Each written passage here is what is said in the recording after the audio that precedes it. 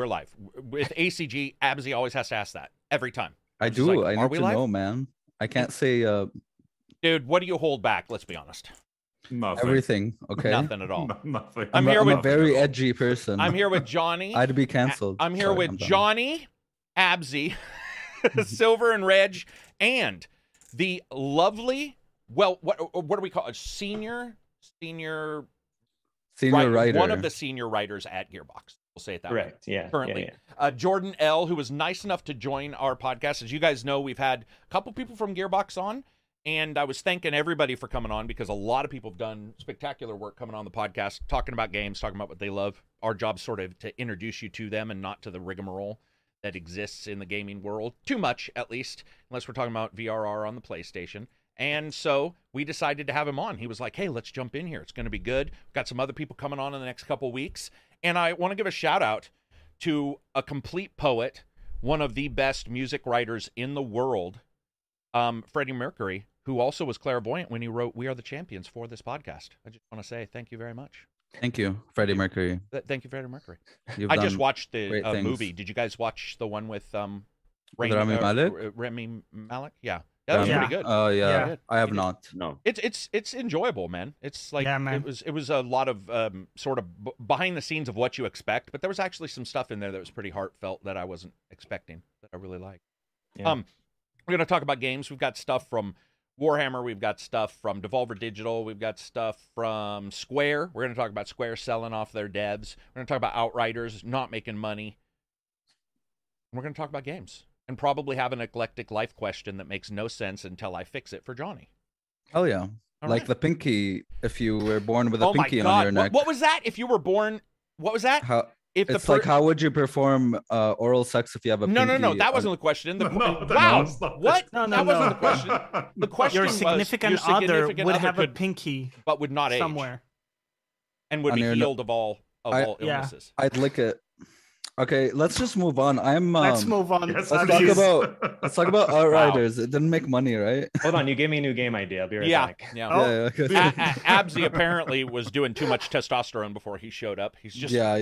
he's all sweaty and I'm pumped up. pumping, dude. I'm pumping. But we do want to thank you for sure for showing up. And, I do let everybody pimp what they're working on. But as we said, most stuff's NDA. Is there anything that you do, though, that maybe it's on the outside, maybe it's a hobby or something like that, Jordan, that you want to talk about? Do you have a website, anything like that? If you don't, it's fine. But I always... God, if only. No, you can just follow me on Twitter because I'm addicted to it and spend far too much time on there. You do. So Bad. You do.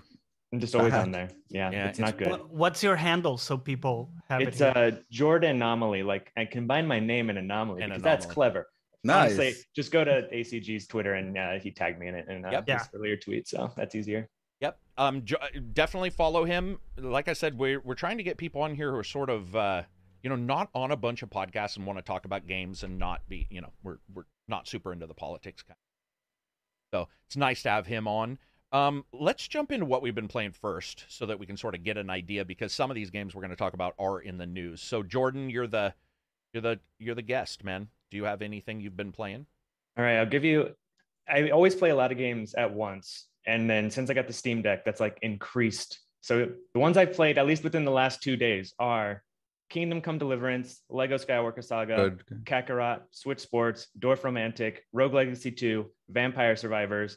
And I play this mobile game that's New Japan Pro Wrestling that uses like FMV footage like for it. And you like train up wrestlers and fight them. Yeah. I played like 100 hours of that so far. It got me into GPW. It's great. That's it. So I think like 8 games right now. That's Now- seven or eight. Only 8 games at once. Do you multi-box or is it just like It's just I have ADHD, so I just hop from thing to thing.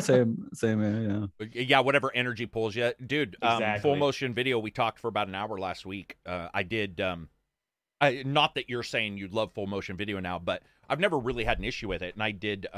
Let's see. She Sees Red last week. Found out that the Contradiction Detective from my favorite FMV of all time has actually done 2 more games, which I was completely surprised about. Yeah, dude, FMV actually works, but I didn't know there was a wrestling game. I'll have to check that. I'd never heard of it. It's great. That's awesome. Let's see, Abzy. I'm playing a bunch of games too. There's Rogue Legacy 2, which is good roguelike. I've been playing. I found a game that was an indie game of the week like last year called Ender Lilies, and it's shaping up to be one of my favorite Metroidvanias of all time. It's really, really fucking good. You play like a Ender little girl. Lilies. Ender Lilies. Yeah, you play a little girl and you have spirits that fight for you. It's pretty charming actually with incredible music. And I've been playing Neo 2 co-op, which I have, dude, that Neo 2 in co-op made the game just so much better for me. It's just such a fun game and definitely one of the best co-op experiences I've had recently.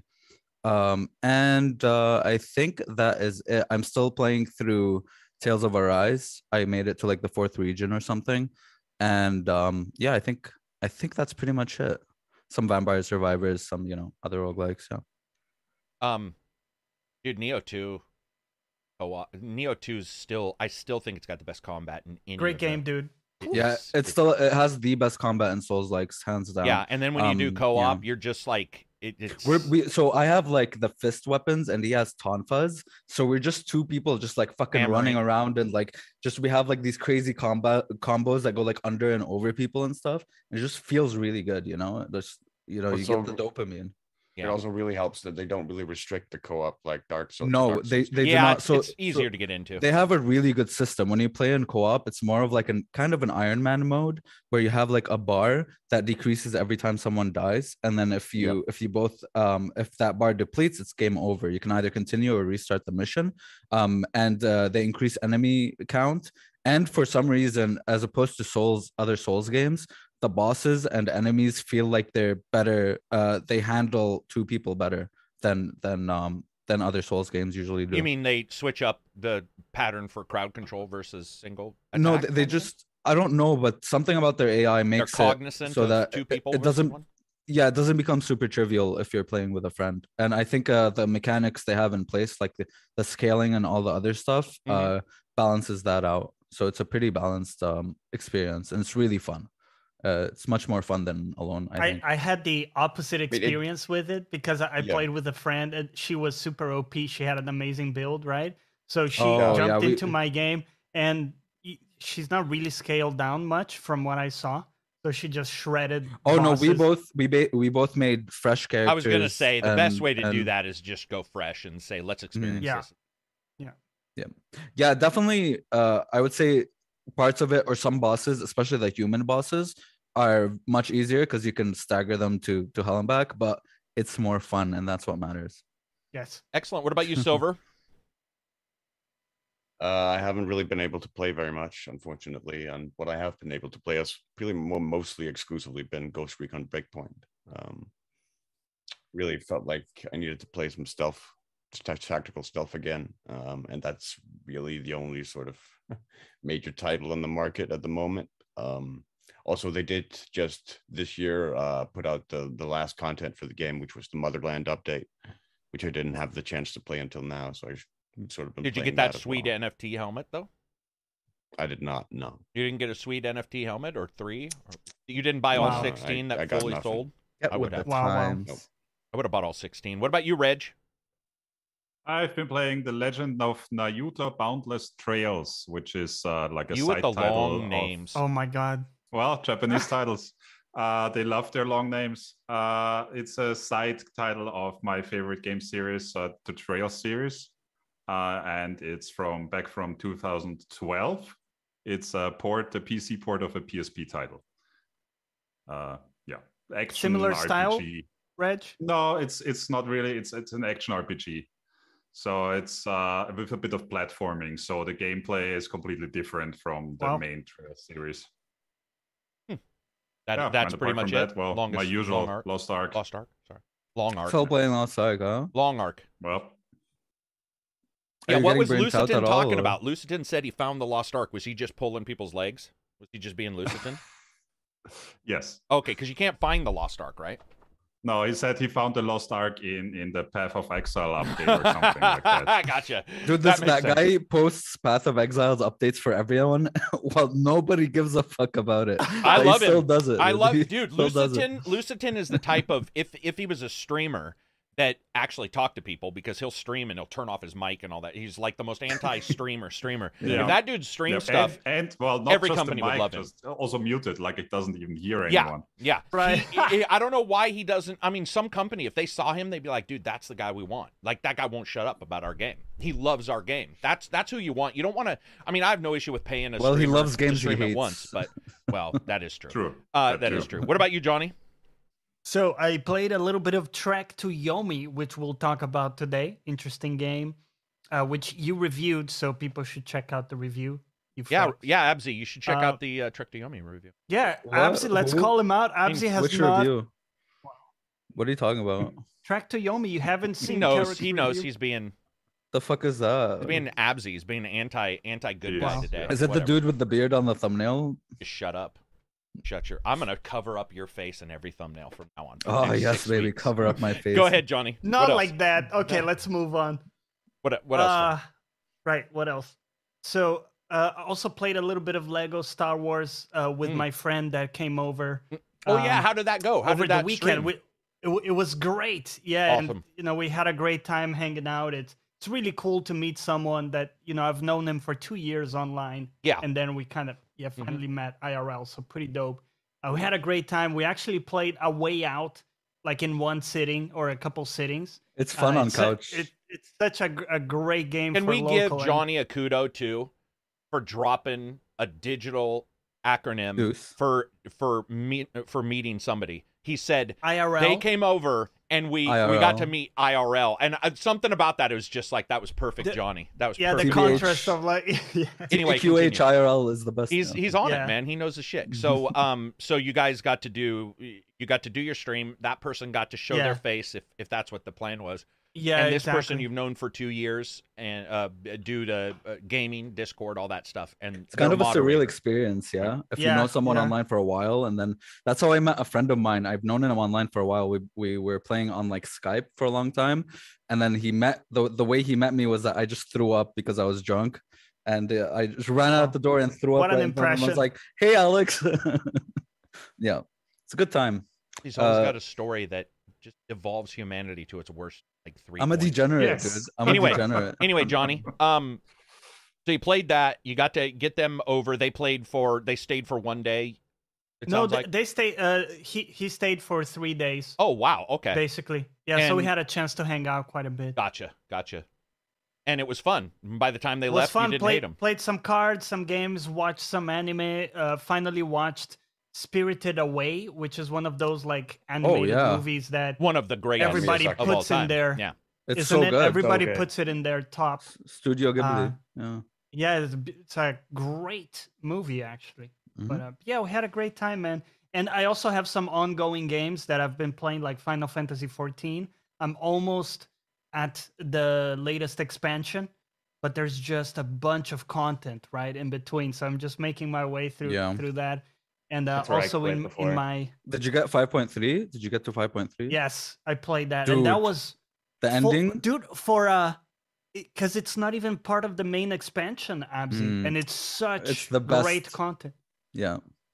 Yeah, amazing. And also I'm in my League of Legends journey from zero to hero there. Kind of still in the zero part. But, we're getting there. It's just a lot of fun to learn a new game and try to get good at.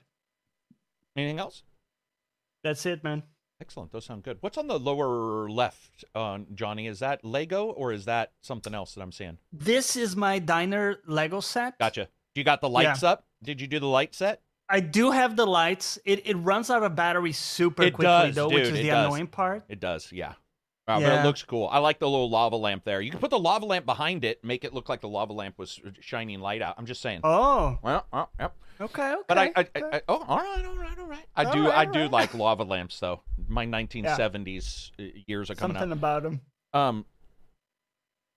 By the way, you guys don't sound like you were talking to each other, and the audio is very good. Dude, we never talk. We not never, but we're very good. Well, today you are, but normally we do a very good job on not talking over the top of each other. What have I been playing? Oh, first of all, shout out to everybody who's done super chats in the last couple of weeks. It's really helped out the channel. And some people bought some shirts. We're now at 2,800 shirts sold. So if you get a chance, check out ACG on Teespring. That'll be it. let's see. What can I talk about? Salt and Sacrifice. Can't talk about it. You guys can see streams for Salt and Sacrifice if you want to see what the gameplay is like for that game. Very interesting title. Trek to Yomi. Played through that. Played through Warhammer. And both are... I really enjoyed both for completely different reasons. But Warhammer, man, if you're like I think Abzy said, I think you said you're not super into, 40K.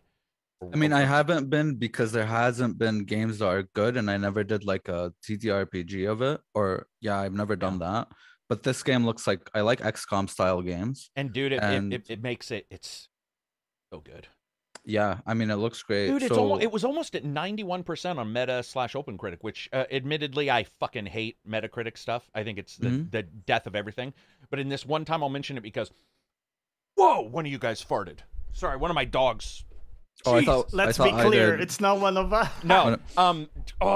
Anyway, yeah. It's just one of those titles where everybody saw it the way I did, which is nice. I don't mind if somebody dislikes a game or whatever, because usually you sort of see what they were talking about. But this game was one of those ones where you put it up, you put your review up, and you sit back. And I didn't really go back and look right away, but when I did, I was pretty blown away by how most everybody had scored it very high and really enjoyed it, which means just more people looking at that, that company possibly for doing another title. I would love to see DLC for this game. It works, man. It makes XCOM. It just works. It does. Todd Howard, we need him on the show to just say that about the games I say that about. But yeah, you said no RNG is the plus of all pluses. There is nothing better than not having RNG. RNG needs to go unless they do it right. And the 99% chance of missing when you're 1 foot from a person pisses me off. This game. Oh, that was silly. This game has none of that. It's like absolute, because they're holy Emperor's soldiers. They don't miss. They don't miss. The world gets in the way, is what they say. And it works. They should make an XCOM style game where you play stormtroopers. Oh my god! RNG 1 to 99. There's no RNG. You just never hit. Always miss. But only Imperial Stormtroopers are so precise. Oh my god! Yeah, talk about a one-liner that stuck with that show forever. What were you saying, Johnny? Did I interrupt you? Well, that's interesting. The no RNG, because I thought that was actually a part of the formula and why the game worked in XCOM, because you guys know the psychology behind like slot machines, right? Where it's much more addictive to only get a reward sometimes versus all the time, right?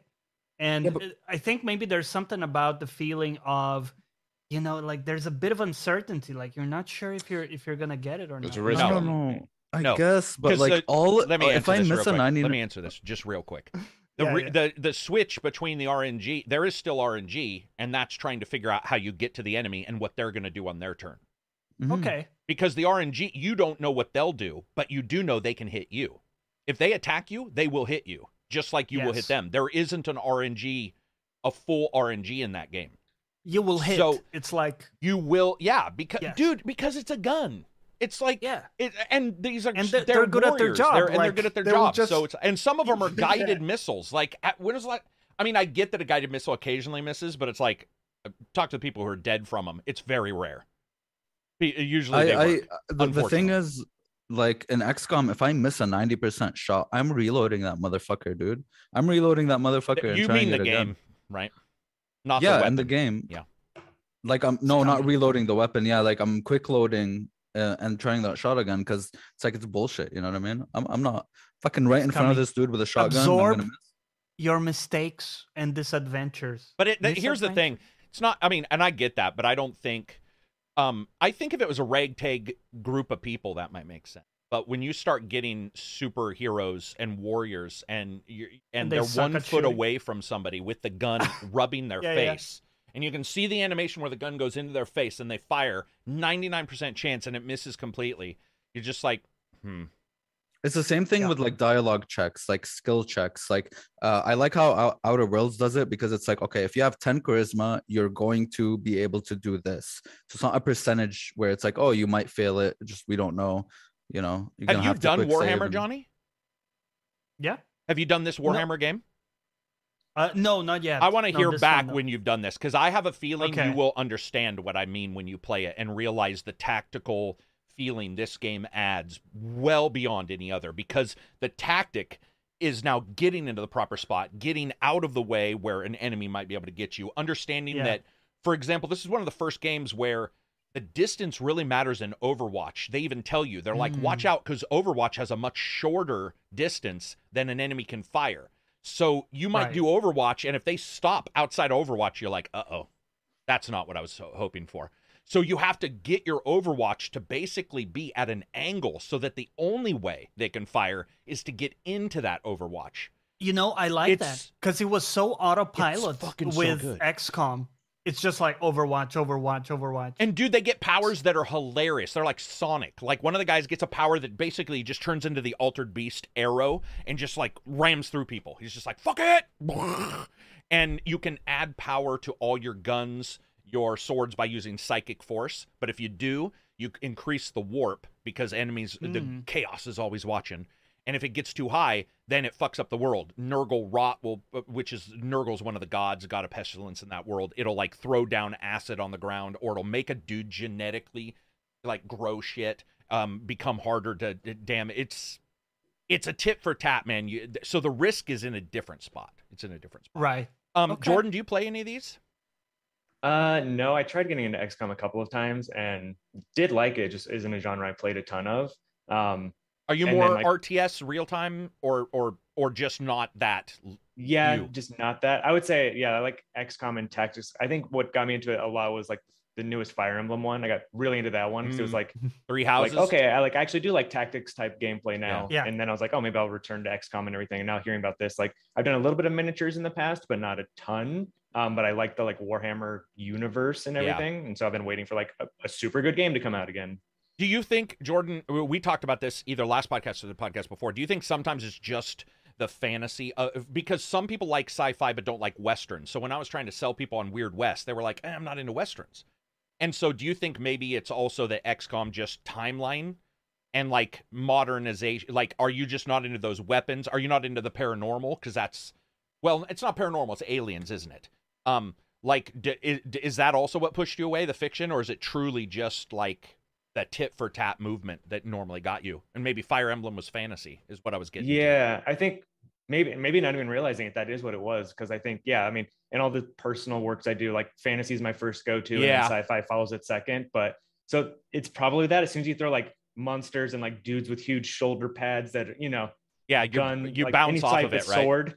If there's a sword. Oh, is there a sword? You got me. Okay, gotcha. If there's a sword, you got me. Gotcha. I think a lot of people don't know, but that is their, like, that is their thing, where it's like, oh, the genre may fit, but then the fantasy doesn't. Whatever modernization or supernatural, paranormal.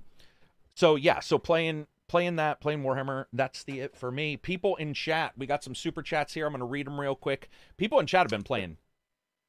Just a quick recommendation for Apsy, because you mentioned not having seen any 40K games, but if you like this one, I think you'll like Dawn of War 2. It isn't I heard it's like one of the good ones. Yeah, it's really good. It's like they turned it into like an action RPG.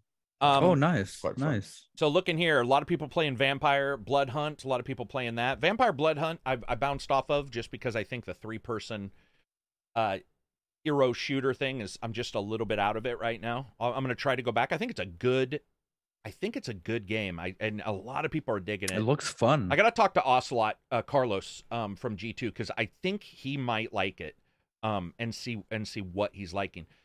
Carrie says, also finished Mass Effect 1 on the Legendary Edition and started 2. Forgot how much better Mass Effect 2 mission. Still love the story in 1. Get out of here. Playing Mass Effect Andromeda. Is that like were you threatened with your life to play that game? I was gonna say. Just joking. Terminator Resistance. Let's see. I preferred the way Phoenix Point did combat. Interesting, man. Phoenix Point, that was hard for me to get into. Emerald Celestial, £5 super chat. He said, whoops, I forgot the message. All right, I'll look. If I miss your message, you can post it again. You missed it. Somebody says, waiting for Space Marine 2. So am I. I can't wait. That game, Space Marine 2, is going to be exciting. DCRU Seeds, $50 super chat. Enjoy the glitter-covered money. Have a great weekend. Thank you, sir. You as well.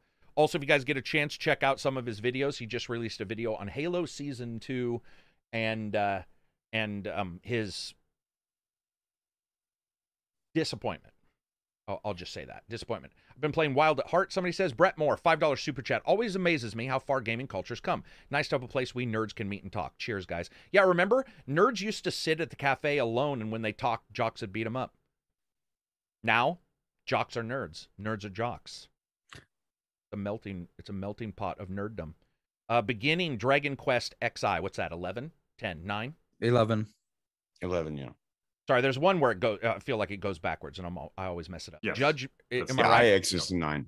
Thank you. Yeah. Judgment. Playing dude, Judgment's so good. I'm thinking he means the Yakuza ones. Mm-hmm. Oh yeah. Oh, that reminds me. I'm also playing Yakuza 3 right now. Yes, dude. Yes, dude, 3 is awesome. So good. I'm loving 3 so far. It's really good. 3 is great. I played all of them in a row, so I love those games. Yeah. Let's see. I've been on the Project Wingman, Ace Combat 7, Emerald Celestial. I just wanted to say I can't afford the Patron and stuff, but I love your content in the pod. You guys rock. Thank you very much. Yeah, man, Patron sucks, but, gotta have it these days. I apologize for that, but thank you for showing up for the free content here. We try to make sure we cover everything, even stuff we've done in reviews. So moving on from there, let's do one news thing, and then we'll answer a couple questions, because we always put questions at the end. Go with news. Stargate. I want to talk about this. Oh, so yes. I can't. What? Well, I just said prior to the podcast starting, I hate anonymous sources, but I'm just going to say this one because I'm excited about it. But I did randomly in just random discussions with 2 or 3 people pretty big in the industry, and I was saying the games I wanted. And I was like, I would love a Star Trek. We already know we're getting Star Trek Factions. Is that the one? That's the Telltale style one that's coming out that doesn't have a lot of combat. That looks great. But I mentioned Star Trek and Stargate, and all 3 of them stated, prepare to be happy. Stargate in some SG-1? way. Yeah, but Star Trek was already announced when I said that. So I'm thinking it is Stargate. I hope so. Some kind. I've wanted a Stargate game since forever. They showed one a while ago. Stargate something. I used to have the box sets, and with the season 8 where you could fly. They were talking about an MMO as well, where you can go through the gates. There was an MMO. Yeah, he was in the beta. Yeah, Reg was in the beta. There was that, and there was one where you literally play as the SG-1 team, and it was like an action. Let's just do it. First-person shooter. Talk about a game that makes its own content. I mean, that just go to a different world have them add worlds in. And I hope they do it because in the episodes, each episode was a different story, right? You'd go, each world had its own issues and conflicts. So that would be cool in a game where it's just continuously you go, there's a new world now, and they have their own conflict, and you go there and solve it. Jordan, are you a Star Trek or Stargate fan? Honestly, I haven't really gotten into either one. I've never watched any Stargate, not for any particular reason. I should love it, and but just have for whatever reason. It holds up. And then Star Trek is one of those things where it's I know people start here, start there, but there's just so much of it, and it feels overwhelming a bit. So it's like when I can't get into One Piece at this point, right? Because there's 900 episodes, and I'm just I can't start now. It's too much of an undertaking, even though I really want to. Yeah, it's kind of the same thing with Star Trek. You know what has been working for me, dude, is because I agree, and because I do binge, so I know that if I do like something, I will watch it all, which then is an issue. But what I've been doing is checking summaries out, big time. So if I want to jump into, because I'm not into comics, but some comics I'm into. A very weird issue with me. So what I'll do is if I like an idea for a comic series, I'll go to the summary of the prior stuff, read the summary, and then jump in just to that. And it's actually worked out quite well, where I'm I read the summary, I'm okay, I get it. It's happened a couple times with game series where the old games were on, SNES or whatever, and I'm not going to go back and play one of those old, games. But reading a summary on it so you can jump into the new one has helped. But yeah, I agree with you, man. There's so much for everything now. It's very hard. It's very hard to branch out when there's 5,000 whatever's waiting for you. And new stuff coming all the time, right? It's do I spend the next 3 months on this old thing that I do want to watch, or 5 new shows that are coming out every week, Yeah, it's crazy, man. I for sure get that. But anyway, so it's not a lot of a rumor. It was just an interesting response that I got from multiple people. So I figured imagine the MMO where you could play as Goa'uld or Replicators or Wraith. That'd be fucking sick. I wouldn't even want that. I would just want the SG-1, SG-2, SG-3. RPG? Well, imagine Outriders, but good. Yeah. Imagine That's but that's good. what you want. Yeah. Or Anthem, but good, because that's those games are set up in the same way, the mission format, and the idea of like you naming your SG whatever numbers you want, SG Blue Alpha 2 or whatever, and it's like, and then imagine the game takes some of that data in and it tells you what that group has done, like they've successfully met 4 new races. I just want to shoot P90s, bro. Shot P90s. Yeah. P90s. Jesus, what a shit. Dude, they made me love that. I know you did, because it looked futuristic, but come on, man. No. I'm not because I've been so accustomed to watching them shoot them in the show that any game with P90s, I'm like, I'm role playing O'Neal, dude. I'm shooting people with P90s. I don't give a fuck. So such an ugly ass gun. So ugly. Massive. Hey man, I had a massive mag though. I had a massive mag, and it wasn't a bullpup. Which, if anybody in the military tells you like a bullpup, they're lying, because bullpups are ridiculous to reload. That one wasn't, but it had other issues. Feeding was one of them. But it is. I mean, people still use it. It's just, I don't know. It's such a weird looking gun. But it is. I think that's why they chose it. Right? They were like, we don't want them going in with M4s and stuff. Let's just. And then Teal'c starts using it. He gets rid of his staff. Gets rid of his staff that shoots one time every 45 minutes. I don't know what the hell they did, but they kept doing that, and it's like he's bound. He's ignoring bullets and shit, and then he fucking blows people away. It's like you would see that guy. Most enemies would see that guy. And be Remember like, Take him when out. they introduced the Zap gun, that it can disappear objects in the first couple seasons, but then they never did it ever again. I do not remember that gun, but that gun's overpowered. That's an OP Destiny gun that gets vaulted, right? Vaulted. You shoot one person like 4 times, and they're supposed to get just disappear from the face like of a phaser. The Klingons had the disintegrator or whatever, where like they shot you and just. It's like 1 is stun, 2 is kill, and then 3 is like disappear or something. That was the Zat gun. That is an assassin weapon. If killing's not enough, we're gonna disappear your body into the ether. I was gonna say that's a what might as well just be torture. It just really hurts forever. It's just forever. Yeah. You're just always in pain.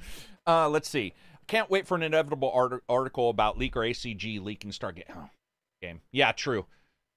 I'll probably be Kotaku, on Reddit. Where you at?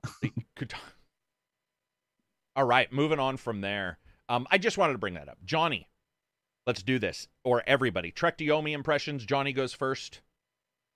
Go for it. So I'm only a few hours in, so this is kind of early impressions. But I'm glad I watched your review and a couple other reviews. Are you glad that you watched my review? Mine? Specifically. Thank you. Yeah, thank you, Johnny. I appreciate that. It helped me frame what to expect from the game. Yeah. Which is not tight combat, right? So I was ready for a kind of like a little jank, unresponsive, a bit jank, right? And I was okay with it. And I think you kind of nailed like how you talked about the presentation, and a lot of people have made comparisons with Ghost of Tsushima and their like black and white mode and stuff like that. And that didn't work well, right? Like we talked about it in the podcast. Like, it was cool for 5 minutes, but then you find yourself switching back to full color and because it looked beautiful, man. That game looked beautiful. Actual audio. Yeah, exactly. But this game, being made with that in mind really works, and they have like the contrast and stuff kind of dialed in a way that really works. Yeah, they did. That's a good point. And there's something about the presentation that's so like careful and deliberate, like the camera angles.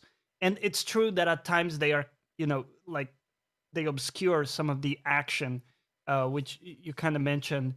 But it's just so visually striking how they have these like elements in the forefront sometimes kind of blurred, right? Like the artistic blur, and then the stuff in the back. And I guess is it like a full 3D or like a 2.5? It's a 2.5 at times, like Pandemonium. It was one of my favorite games of all time when I was a young kid. It's got some Pandemonium moments where it sort of twists that camera while you're playing, moves it behind you and does that angled thing. And in fact, I'm taking it as like a super chill, playing it in normal, not even wanting any challenge from the combat, really. Yeah. Almost kind of playing through it to, as an experience, as we say for indie games. Yeah. So very cool, man. And it happened again that I bought the game before looking, and it turns out it is on Game Pass. So you bought it? I bought it, but it's okay. You know, it's a good game. I'm happy to. I think. But it does happen more than I would like. I do that far too often too. Don't worry. Yeah. It's become a joke with us, Jordan, where it's like somebody buys it and then like 2 or 3 days later, boom. Well, it's fucking nuts. I'd buy like 6 games on Steam and then all of them would come to Game Pass, and I'm like, dude, what is going on? Yeah. Yeah, I agree with all that, John. It definitely isn't super tight gameplay wise, but man, some of the moments when you're walking or a shortcut you find is just like, whoa, and the more I kept playing it, the more I found another shortcut where I was like, that's a lot of modeling to do.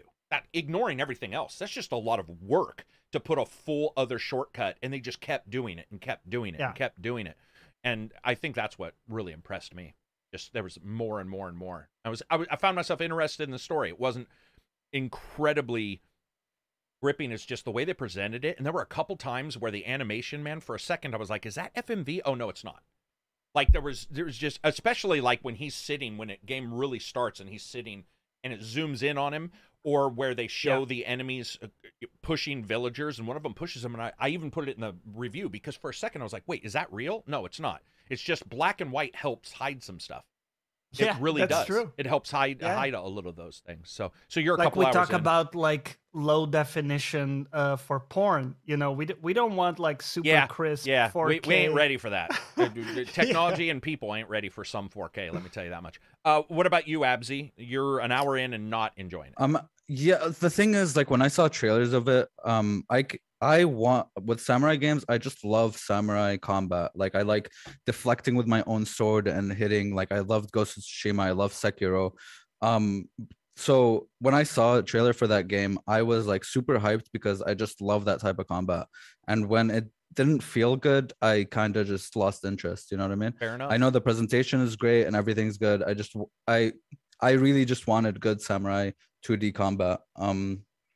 But yeah, maybe I'll play more of it and like it for other reasons. But for me, I think like combat is very important to me. Yeah, I get that. Anybody else should have watched the review, bro? It's still, even then, like I just want the combat. Yeah. So. Anybody else play it? No. So for anybody else getting it? I'll give it a go because it's on Game Pass. So might as well, right? Yeah. Might as well check it out for sure. ACG, it's a bit scummy when you announce the delay for the day before, 6 weeks before release, don't you think? I don't think I understand that comment. I don't know what he's talking about.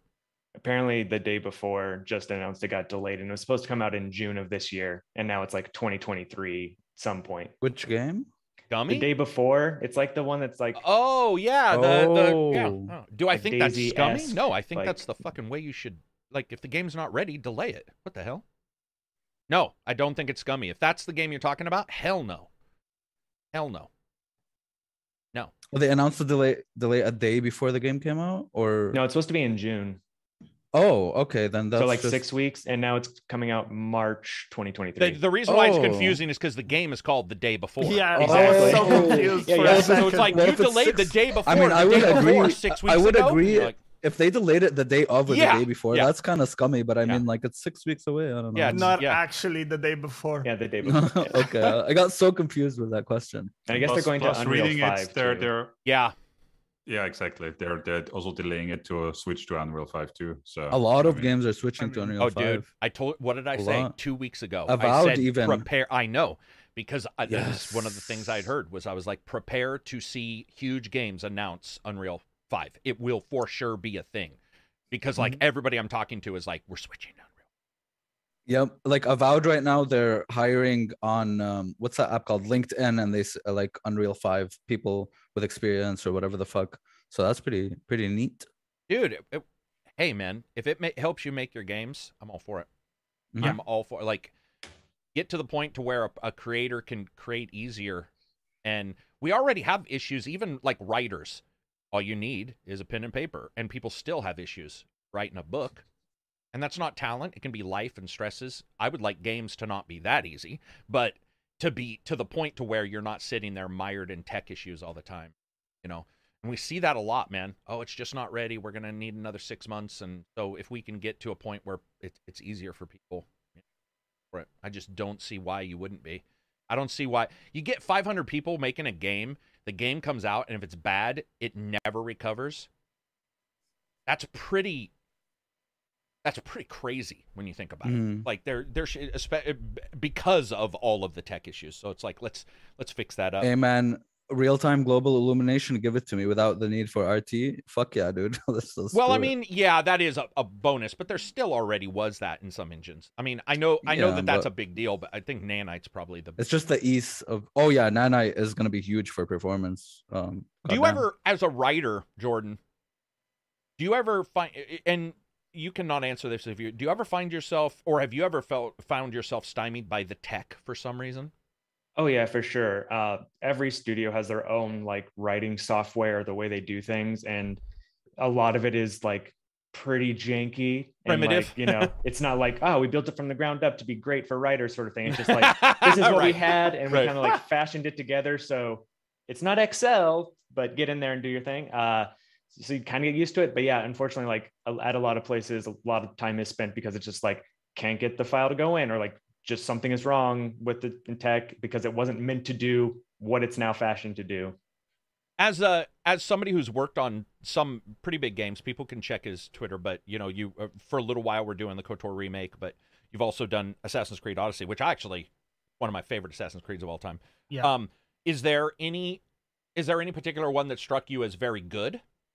Is there any where you were like, this maybe not perfect, but robust? Actually the one for Odyssey was because they did build it from the ground up specifically for the game, being like, okay, this is the first game where we're doing the choice, like big choices and like branching dialogue. So they had the tools team build it up, be like, this is what we want. And it was great, saved so much time. It was basically, just like a big final draft thing in the center. And then to the left, you could just like drag and drop stuff. You could build it out with diagrams. It was great. So that has been the best one. Yeah, there's some choices that were obviously off the gate where you have to decide between saving the family or letting the plague spread was awesome. I think the whole Mykonos side story was just incredible. Like it felt like I was playing an old school RPG with like the branching dialogue and the quests that kept like carrying on. Dude, there was a quest maker in that game. Yeah, remember for players, I had people hunt down the ACG podcast, and it was so easy to make that mission. It was like, which frustrates me. Valhalla doesn't seem to have it, but I could be wrong on that. But it didn't sound like it was that was going to be in Valhalla. But the ability for a player you could put down quest markers, you could put down people, you could choose models, you could do it quite easily and quickly. It was just like, damn, this is awesome. And to see like it had tangible effects, like I saved the family early, and then later on the whole island got fucking plagued, and I was like, well, shit, yeah. So. Did you write most? Can you talk about who or what you were engaged in with Odyssey? Oh yeah, I did. Most of my stuff was in Athens, which was like, you go back to it like 3 times in the game, so a lot of my stuff was that. I did the like Socrates quest line, like his personal one. Oh, dude, that was good. I did a good chunk of that one. That one was great. Is it when you can have like a threesome? In the which quest? One? Which time? Which one? True. Yeah. Yeah, that was basically with him. It was just like how many times can we get you to have sex with him? Right. If you want to. The best one, sorry, but the best one was when you had sex with this dude's wife for like a week straight. He's like, "Are you done yet?" I'm like, "Yeah, dude, she's all yours." There's such a weird game in those moments, man. Because like you guys know me, I'm not much for relationships or sexual stuff in games. Most of the time, I'm like, I'm a hero. I'm supposed to be saving people. I can fuck later, but. That game, there was a lot of goofiness, which helped. There was a lot of like weirdness, which actually I buy into. I mean, dude, it was ancient Greece. Everyone. Well, I know, but yeah, exactly, and that's sort of why I bought into it. So when writing for these, are you usually given a freedom of like, hey man, you're going to be in Athens, you're going to be able to create, you're going to be able to write some missions, just go for it. Or do they say like we want 3 attack missions, 3 RPG style? How does that go? So usually you have like the critical path, which is obviously all the main story that the player like has to do. Right. And those ones are more usually like directors and stuff will have it planned out. So they'll be like, this is, we have to hit these beats and everything like that. But whereas like you were saying, a lot of the goofiness is in like the side missions, you can have a lot more fun with those. And usually with that, it's like, you're going to be in Athens. And then like, the writers would sit down with the quest designers and we'd just brainstorm stuff out and pitch it to the directors, be like, this is what we want to do. So they weren't like dictating, you need this type of gameplay here for this reason for the side quest or anything. It was really, come up with something and pitch it and get feedback and just keep going. So that's why a lot of the side quests are more silly and fun. Like that's one of the reasons why I love the Yakuza games, right? It's like the main story is so serious and so good. Yeah. And then the side quests are just the most ridiculous things ever. And it works somehow. It works so well. I think it adds fun back into a game because I'll tell you a game that I think we all agree, but while I like the game a lot, GTA 4 went away from the goofiness. And so while people like Nico, a lot of people do, and a lot of people like that more direness, no matter what fun I had, it was always, there just wasn't enough. It just didn't extend enough for me to be like, okay, I'm sort of enjoying this, these side things versus the golden path of the main thing. And so a game that it sort of understands, and then you can, if you don't like it, it's no issue. You just do the main story, and and there's serious quests for sure in all those games, but yeah, it's definitely enjoyable to see. I have a question to ask. Go ahead. Let's Sofa go. It does raise the issue a bit because you mentioned the branching stuff, which I would imagine is one of the most significant challenges for a writer, because that is one of the areas where sometimes Odyssey is really good, but also sometimes it falters a little bit. Like for instance, the Legacy of the First Blade content that I just completed. Like as a sort of isolated story, it's good. But as a sort of part of the tapestry of Odyssey itself, it sort of falls a little short because all of a sudden you have like, why is my family not here? Like why is Myrrine not involved in the fact that she has a grandchild now? Like all of these things that are sort of should be integral to that particular plot are suddenly not part of it because it has to be available to the player from the very beginning. Like it's a design decision that's made. So could you talk to like the challenges of writing that maybe, or? Yeah, I think a little bit. The only DLC I did was, I think some of the, like they started doing like the free quest lines that they were putting out like every 6 weeks or something like that. Oh, right. Yeah. Yeah. So I think I did like one Hippocrates one and then the Socrates one where it's like he's, locked up in jail and you have to go like talk to his wife and stuff like that. But like the main DLCs, and also there's so many people working on these games from their studio. Yeah. It's like, I think that DLC was done mostly by a completely different studio, but we were, I don't even know who worked on a lot of the stuff because there were just like 7 studios, like hundreds of people were, that sort of thing. But yeah, it's one of those things, I guess, where, directors know what they want to do. And so you make the choice of like, this is going to be more separate versus ones where it's like, yeah, you completed the game, those choices carry over even to the DLC. And I guess it's just one of those things you have to decide, like, are we going to do that or not? I guess they choose not. Sometimes. I think I would rather have it, the dissonance between the story versus holding off till the beating it. Because that has happened a couple times. I think we were doing the Surge 2, right, Johnny? Isn't the Surge 2 the one with the DLC that's like a bit into the game? And a lot of people, like, you're just like, oh, God, really? I gotta get to that point. So point, it's probably always a trade-off of deciding like how you want new gamers to experience it. True. And that's why Far Cry, they just say, fuck it, we're gonna go to a spirit world.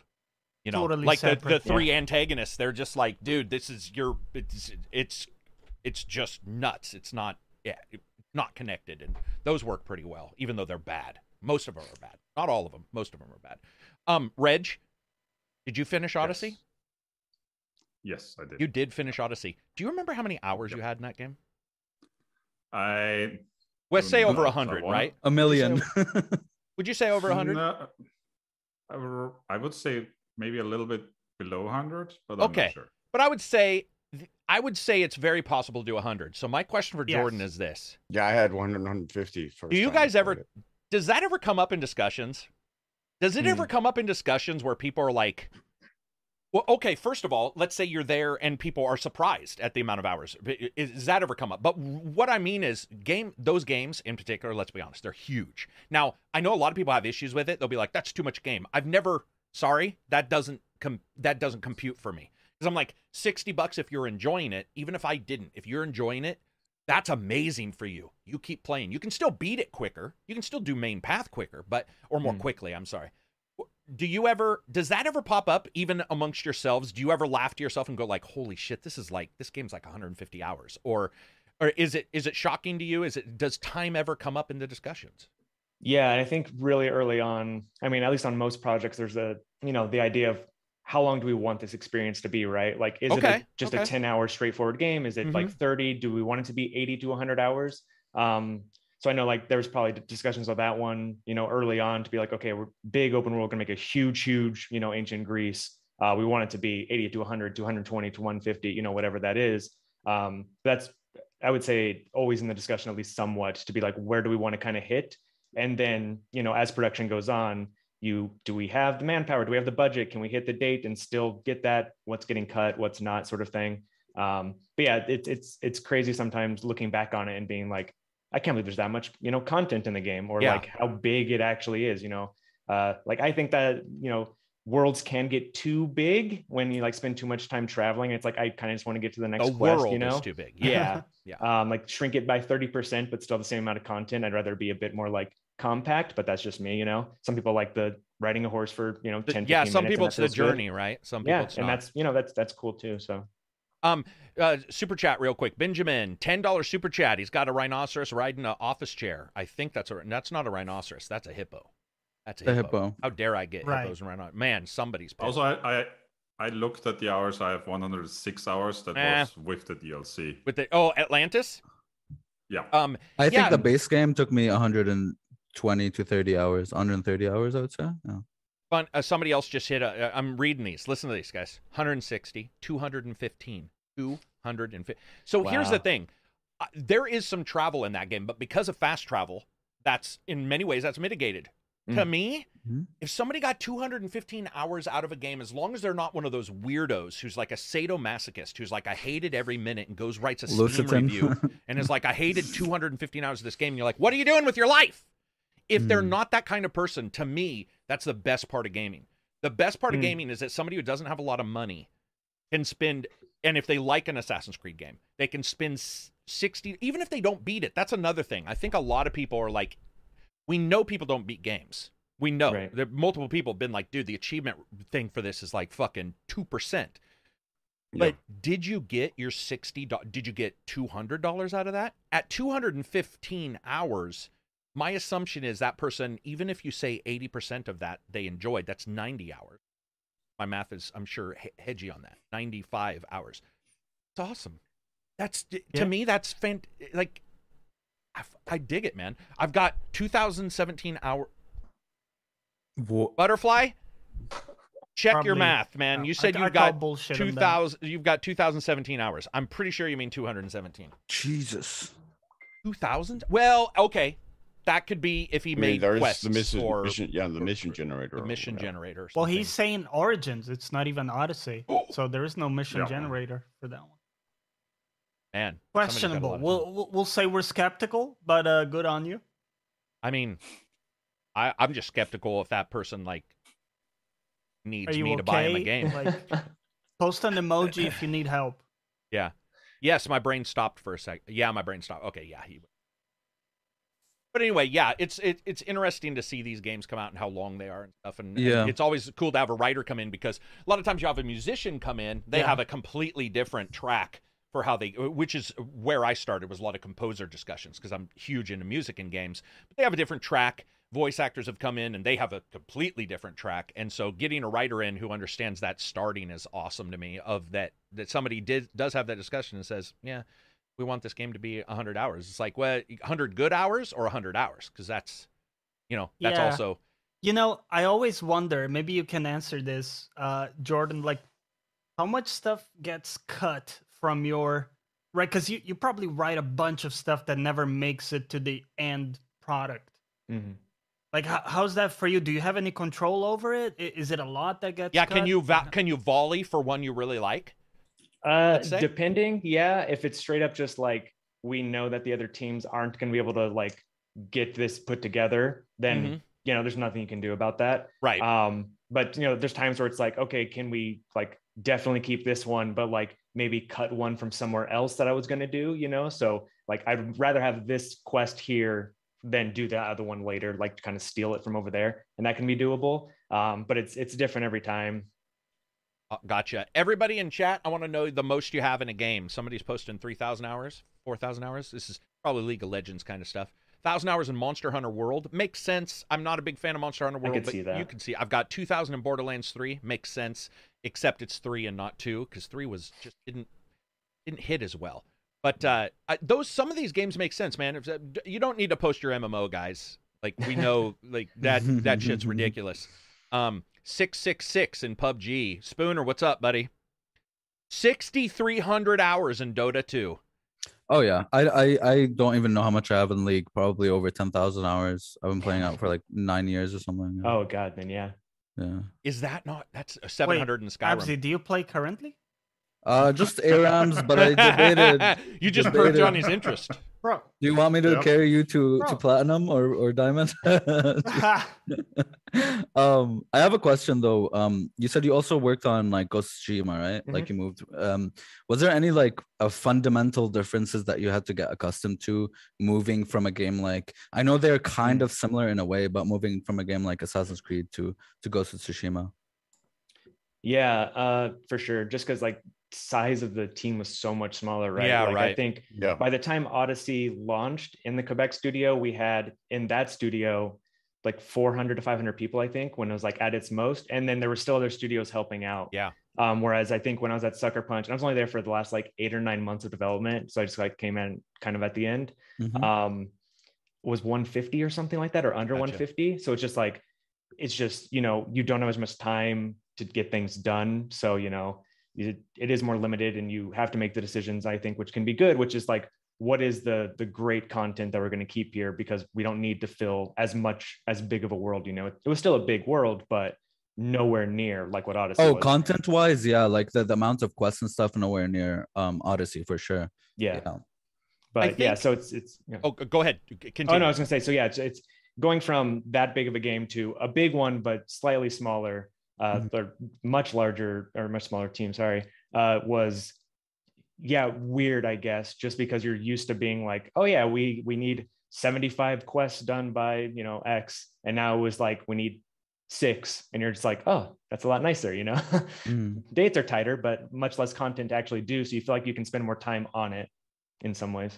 Do you think you can massage the edge out of a quest if you work on it too long?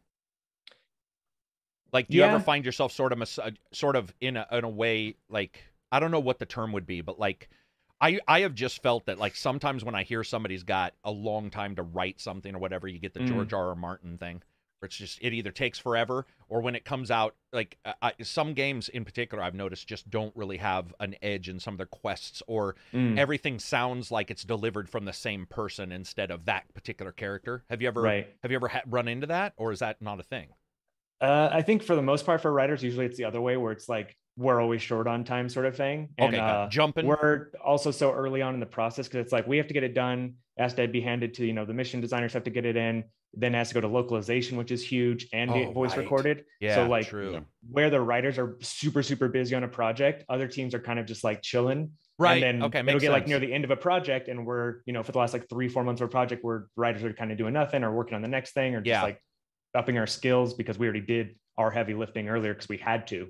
Right. Okay. Yeah, I hadn't even thought about that. We got some super chats. Kel, $5 super chat, keeping the lights on. Thank you very much, guys, for the super chats. Another 5 from him. A question for Jordan. I was wondering if he could remark on if or how his writing helps to shape gameplay and mechanics. Is there any input from your writing that you've seen in some kind of mechanic or in the way something's been done in a game? I think a lot of it is maybe not necessarily the writing itself helped shape it, but a lot of times, collaboration is huge on projects. So like very often you're talking with the people who are in charge of gameplay and coming up with like, okay, here's the story that would be cool to tell here? What kind of gameplay would like work well with it? So you try to do that as much as possible, so it doesn't feel like the narrative and gameplay are super divorced from one another. So, you know, it's not that the writing necessarily informs the gameplay, but you just try to make it mesh as well as possible. So it feels like, oh yeah, these were obviously done in tandem, and not the story was written first and the mission was written around it, or what happens way more often, which is the design is completely done, wrap some narrative around it now. How do you do, you said improve skills. I don't know if that's what, if you meant what I'm going to ask, but I want to ask, does that mean like, like, what does that mean? Does that mean literally writing more to improve writing? What does that mean?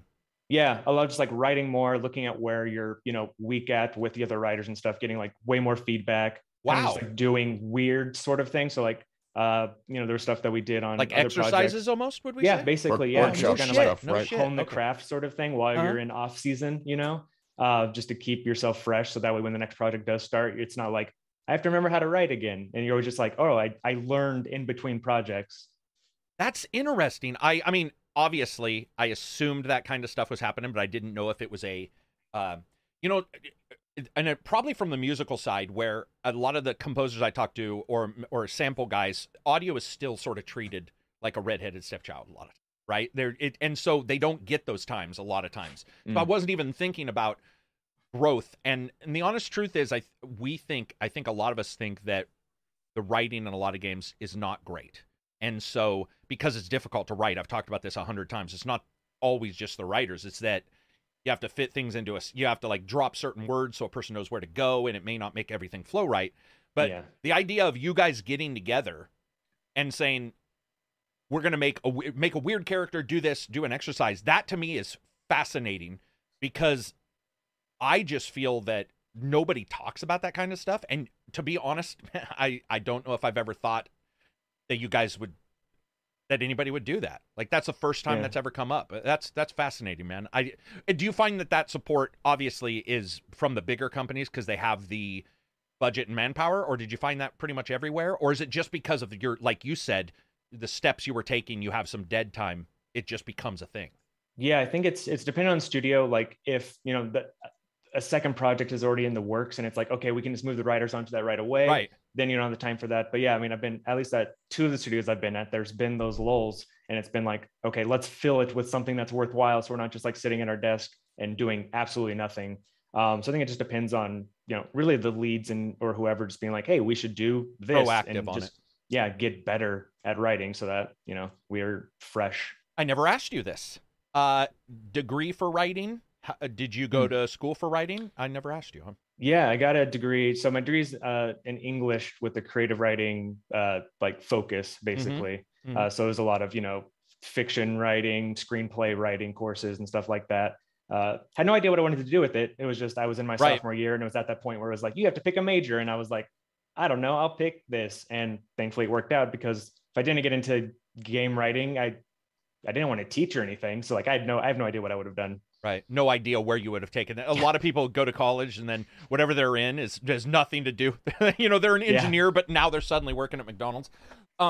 We do have a super chat question for you. Beast by Nature says, question for Jordan. Do you have a signature phrase or detail you try to put into your works for games where someone could identify, or at least you can, that's Jordan? Do you have like a signature phrase or something that you sneak in? No, but if there are moments where you can sneak something in, so at least like, you know, or, you know, hidden stuff where it's like, odds are players will never ever know pick up that on it, right? It was your thing, but you know it's in there, and you can tell people like, oh yeah, that's for this reason. You do it where you can, but it can be hard because it may not fit with whatever. Every scene gets reviewed and line gets reviewed. People are going to be like, that doesn't really fit. No. Right. Like if I started every one of my things with sup, people would be like, dude, not everybody says sup. Why is a princess saying sup? But I'd be like, could you leave it in there? Yeah. It's one of those things where it's like, you want to, and it's just like, no, I got to write it in this character's voice. Final boss of the game. Sup. Right? Dude, I would shit myself if that happened. That would be sick, amazing. That'd be sick, honestly. But yeah, no, this is all fascinating, because like I said, this is, I think the first time we've had like I think we've had 1 or 2 that did some writing because they were forced to, you know, work a small company, where it's like, this is what I think the Vermintide guys, they had writers for sure, But I think sometimes everybody's doing, especially the first Vermintide, when I talked to Victor, it was a pretty small team. And so it's like sometimes it's like, what should we have him say? Have him say this, and everybody just sort of jumps in. So it's fascinating to hear this from somebody. Are you? I have a different question. Just you mentioned writing for Socrates for Odyssey, and so like it goes a bit to like the transition to like Ghost of Tsushima that Apsy also talked on. But what is like the challenge for writing like a historical character like Socrates and say a more fictional character like you would have done with the Ghost of Tsushima, even though that was a historical game as well? Sure. Yeah, I think the hardest thing about that is that, you know, at least with the ancient Greek stuff and Socrates, like we have a lot of writings from it, but like it's so far back that there's not a ton. But people still have an idea in their head about how a character is based on what they learned in school or what they read in, you know, books, or like if they read Aristotle, they're like, oh, Socrates is like X. So people have that image in their head. So you want to like try to hit that as much as possible. The good thing about Odyssey was that because it was so far back and there wasn't a ton of stuff to pull from, that we got to have a bit more fun with the character and be like, okay, he's still, you know, the goal I think for Socrates that one of the other writers came up with was like, you want to have a beer with him, but also punch him in the face. So we like try to hit that middle ground of like, you want to keep talking to him because he's intriguing, but also, God, he's fucking annoying, you know? But I you love still that character. keep doing his next quest, right? Yeah. Let's see. Handsome Jet. I didn't know about Vermintide, playing it right now. Yeah, Vermintide's good, man. You should definitely play it if you get a chance. Moving on from there, I want to talk about the Call of Duty thing. So, Abzy posted this news. Go ahead and just. Why'd you say it like that? Abzy posted this news. I didn't. Fuck that guy. Dude. I didn't. I just put. Yeah, I just 3,000 people. More than 3,000 people are working on the new COD. I mean, they took a year off, and that's huge for them. I wonder if they're gonna change, you know, fundamental things about the game. I don't know. Maybe it's just gonna be the same old COD. But you know, when Assassin's Creed took a year off and they came out with a new type of Assassin's Creed, I wonder if they're gonna do some fundamental changes like that for COD. And if you'd like to see it, if people, longtime COD fans, would like to see that, or if they're gonna whine again, like, because for Assassin's Creed, everyone wanted to change. And then when they did change, people were like, well, now we want the old Assassin's Creed. What the hell happened to the old Assassin's Creed? So I wonder if we're going to get that divide of people wanting a change, but then going like, okay, well, we want the old COD. So, you know, you're not going to please everyone, obviously, but I wonder what they're going to do with it. COD always makes me laugh as like a moniker for Call of Duty, because it always just makes me think about the fish. Yeah. Yeah. So what do you guys think? I don't know. Like, is anybody here a huge COD fan? I mean, just kind of once in a while. Like, I played a ton of, what was it, the Modern Warfare? Was that 2019, or like the one that like what got huge? The last good one, yeah. I got into that one, and prior to that, the last one I had played was like years and years earlier. And then I haven't played since that one. So it's like I'm always down when they do new stuff, but it's risky, right? Like you were saying, you're not going to please everyone. There's hardcore fans that will hate new stuff, but you'll pull in a lot of new fans. And so it's walking that tightrope of like, which do they want to do more right now? And it's a hard line to walk. Like, it's a hard line to walk. You just don't know. Sometimes you think people are like a hive mind, and sometimes you're like, okay, well, we just can't please anybody. You know, but I don't know. I mean, after all the yearly COD releases, maybe it's a good thing. Maybe it's a good thing they did that. I don't know what's going on with Activision, with, you know, the Microsoft acquisition, or what the hell they're doing. But it might be a good thing. We never know. Carrick just kind of threw the topic and left. Well, I mean, time will tell. I mean, you would think they need some kind of reboot, because it does seem like they've gone sort of creatively dry a bit. Just you can only do reiterating the same material over and over and over again, like remaking the same game now. Like we're talking about the Modern Warfare Call of Duty. Yeah. So it does seem like the creative well has sort of run dry on that. But I mean, I haven't really played Call of Duty since like Call of Duty 2, like the World War II. Oh, the old 2, like the Ron, $5 super chat. Can't hang out for the long show. We'll catch you upload later. Have a good podcast. Sorry. Like the modern games never really attracted me so much, because I had more of a pull towards like tactical shooters, like Arma and stuff. Arma, Escape from Tarkov.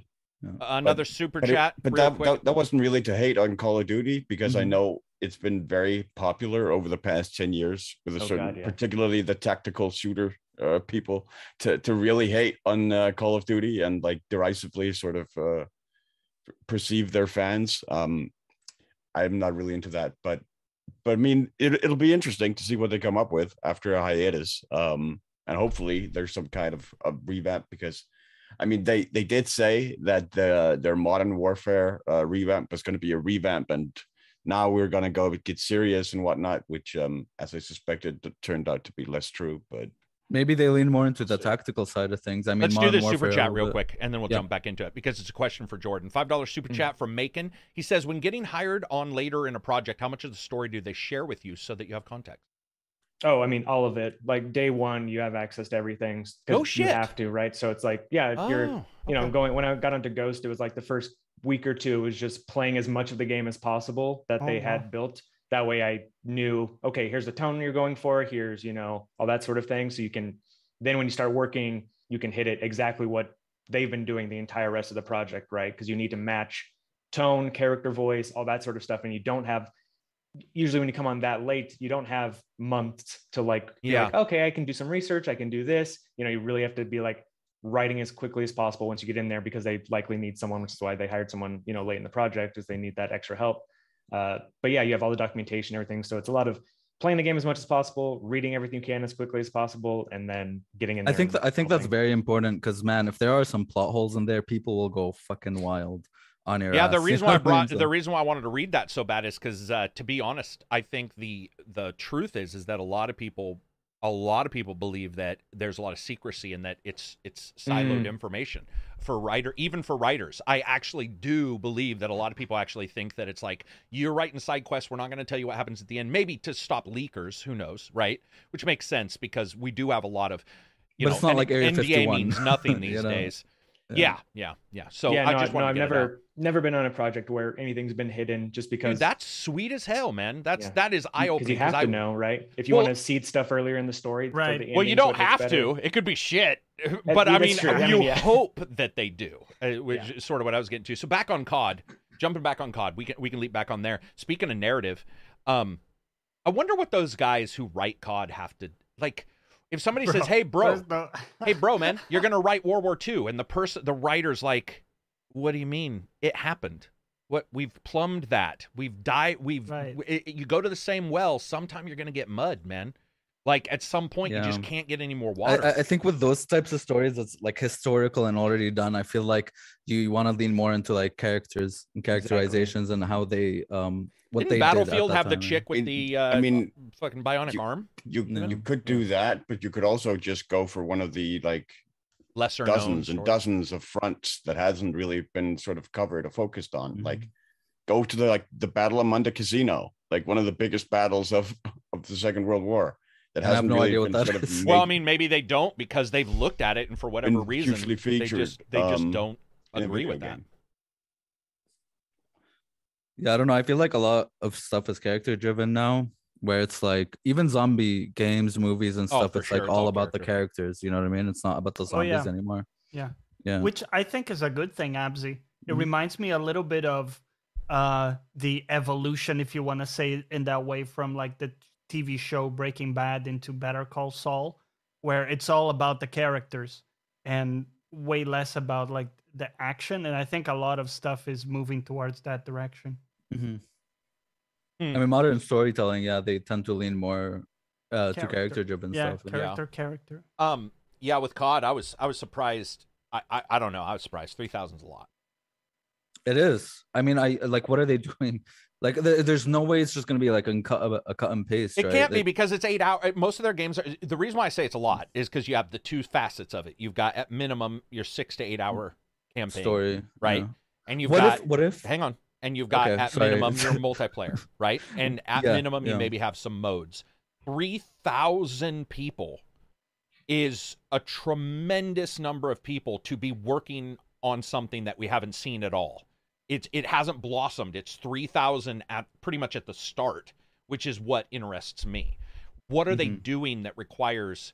And by the way, I think it'd be great if we are surprised. And it's what if they move away from like the 8 hour story thing and do like, hey, this is a huge or 20 or just like a single player fucking like kind of an RPG or open world or something. I don't know. What was that one game where you zoomed in and each person died. Was that Battlefield? Where they had the vignettes. You zoomed was that you zoomed in on the new character, then you played him for a while, then he died. Battlefield 1. Was that Battlefield 1? That was Battlefield, not 5, yeah. that was 1 after 5? Like all that weird naming shit? Okay. 1 after 4 before 5, yeah. What if they do not a vignette, but they do, like, the new COD, if they were like, dude, we're going to do 16 hours of a real story. It could be pretty interesting. 3,000 is just a lot of people on a game that it can't be just, I mean, how many? No, it has to be like just tangential, like people who are tangentially involved as well. But I mean, still 3,000. It's like, what are you looking at? Maybe another mode, maybe something that we're not expecting. Like, what if they do a co-op that's completely separate from the single player or something with its own story? You know, you could do some crazy stuff. Maybe it's future stuff too. Maybe they're all games for service now, right? All the COD games are technically games as a service. Yeah, so. I guess you can call it that. Yeah. I mean, well, for the 1 year they live until the next one comes out. Except that's the problem. Modern Warfare is the one that like kept. It's still going.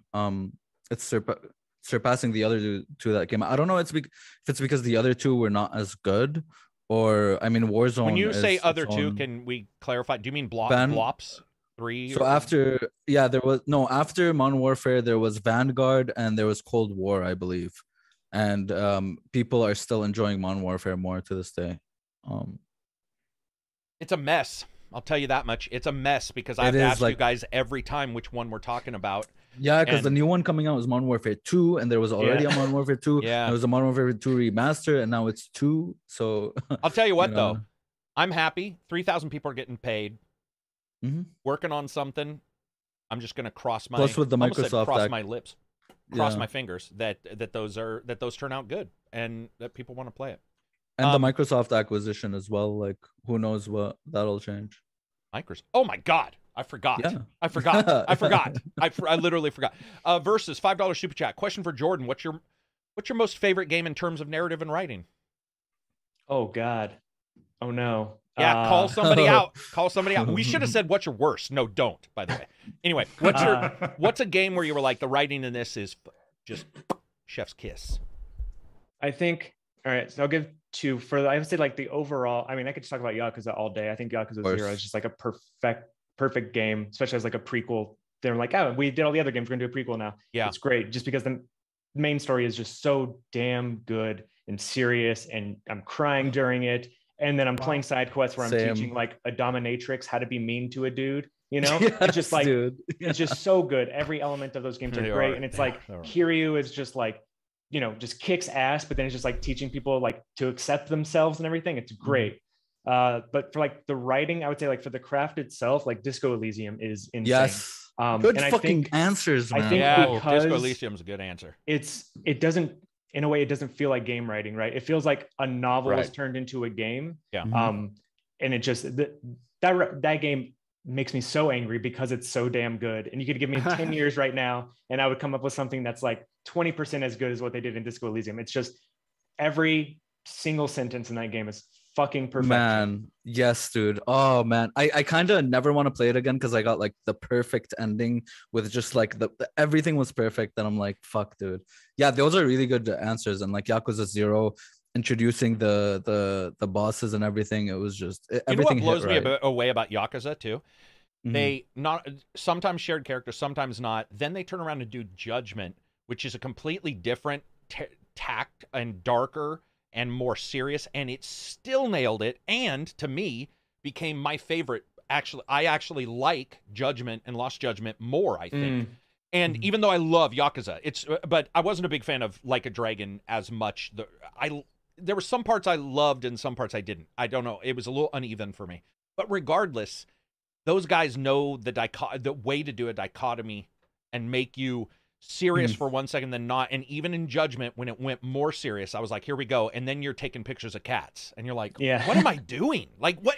But you get up, you just get lost. You're, for some reason, I would be in tears in Yakuza. Like, I'd be in laughing, tears, you mean? and then like crying, because something. And then in the next fucking moment, I'd be laughing my ass off because you know it's crazy. I think what's crazy is that like it's the only series I can think of that for so many games they're like, It's the same map basically. I know. It's the same I know, time, dude. and, like, the map isn't even that big. It's really no, small. It's small. And yet every time I'm just like, hell yeah, it's Kamurocho. Kamurocho, like, I'm stoked to be back. I know where shit is. Some stuff is new, but it's like I know where the bowling alley is. I know where the batting cage is, right? Like, and the games are long too, so you spend so much time on those streets. But like, it's like the fourth game now where I'm just like, same streets, still love them, and that's insane. And then wait until you get to 5, and then they fucking just wait until you get to 5. What was the one that Reg played where we were like shaking the baby at the start? 6. We were so 6. shocked by what that game. 6 was out there, man. 6 was out there. At least those 6 had full voice acting for everything. So that's a plus. It's a big plus. Speaking of voice acting for everything, man, I was to jump to something real quick. Let's talk about Warhammer. So I've been playing a bunch of Warhammer even after I beat it, dude. They have a novelist, the main novelist of all the Warhammer novels, writing this story, and they didn't put full voice acting. They do the one sentence voice acting out of the entire paragraph. And I got to tell you, man, if I was that writer, I would have been so pissed, because you just skip it once you hear the sentence. It doesn't matter. I love Warhammer. Their prose and narrative are so like goofy, emo, 17-year-old eyeliner. I don't care. I like that shit. And he writes stuff really well, and then you have a character say one thing. And by the way, Andy Serkis, guy who does Gollum, is in the game. And even his sometimes are one-liners. And you're just like, maybe it was money. Maybe that's what it was. Maybe it was very likely. Yeah, most likely, yeah. It just sucks, man. It's like you're sitting there going like, oh man, this guy's saying something and it's gonna matter, and you're starting to read it, and then he stops talking, and then you're reading, and then you go, did the game glitch? What's going on? And then you realize you have another paragraph, and I was just like, damn it. Voice acting is so important to me, man. It's become like such. That's why when I was playing, I couldn't get Trek to Yuma to do English voiceovers at all.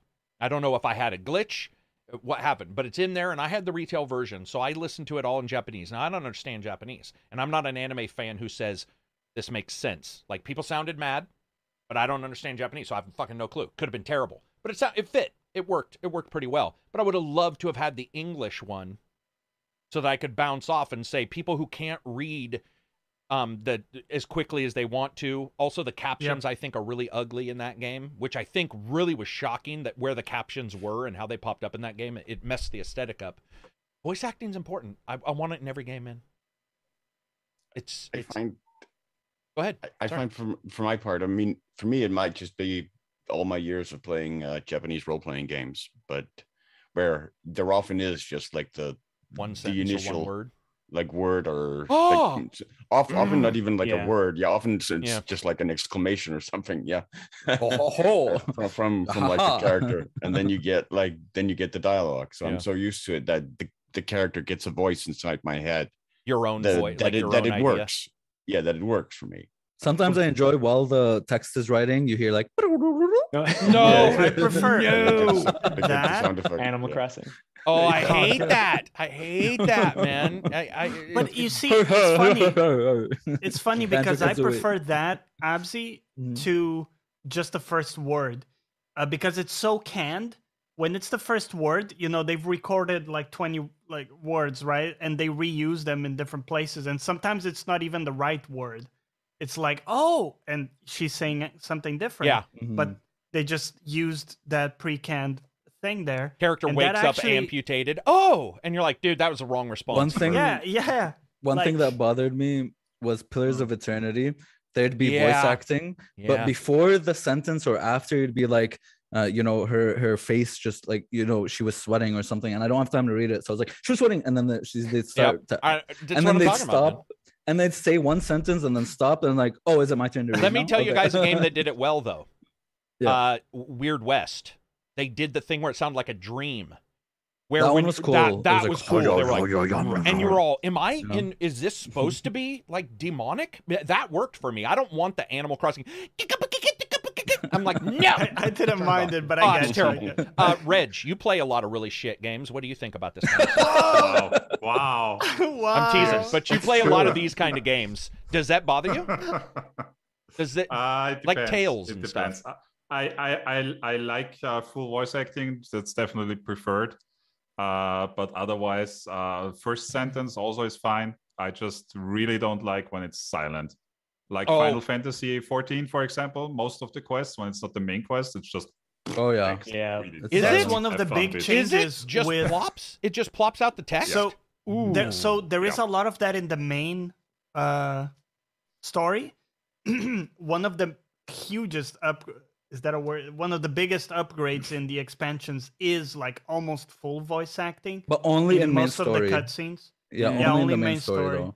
If you do like a massive side story quest, some of them are really fucking good. They just never have voice acting for some reason. Chablis plays. With Disco text Elysium, at the bottom. Not a fan of just text at the bottom. Well, okay, so you did and their mouths moving. They'd be like.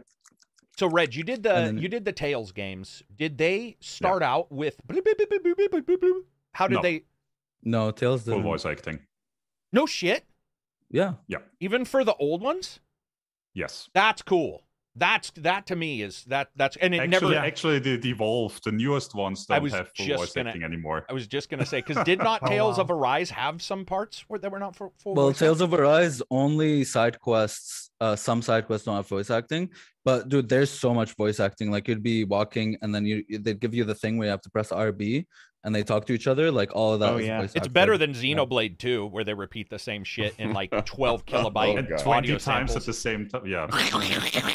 And you're like, that's a Sega Genesis, man. Real quick, I want to do a super chat. Somebody gave us a ZAR, $70, 70 ZAR, whatever that is. I'm assuming that's like an intergalactic money amount. Yeah, ZAR. He just said, wanted to say hello and chip in a bit. Smiley face. Much love to all here. Thank you very much. I appreciate it.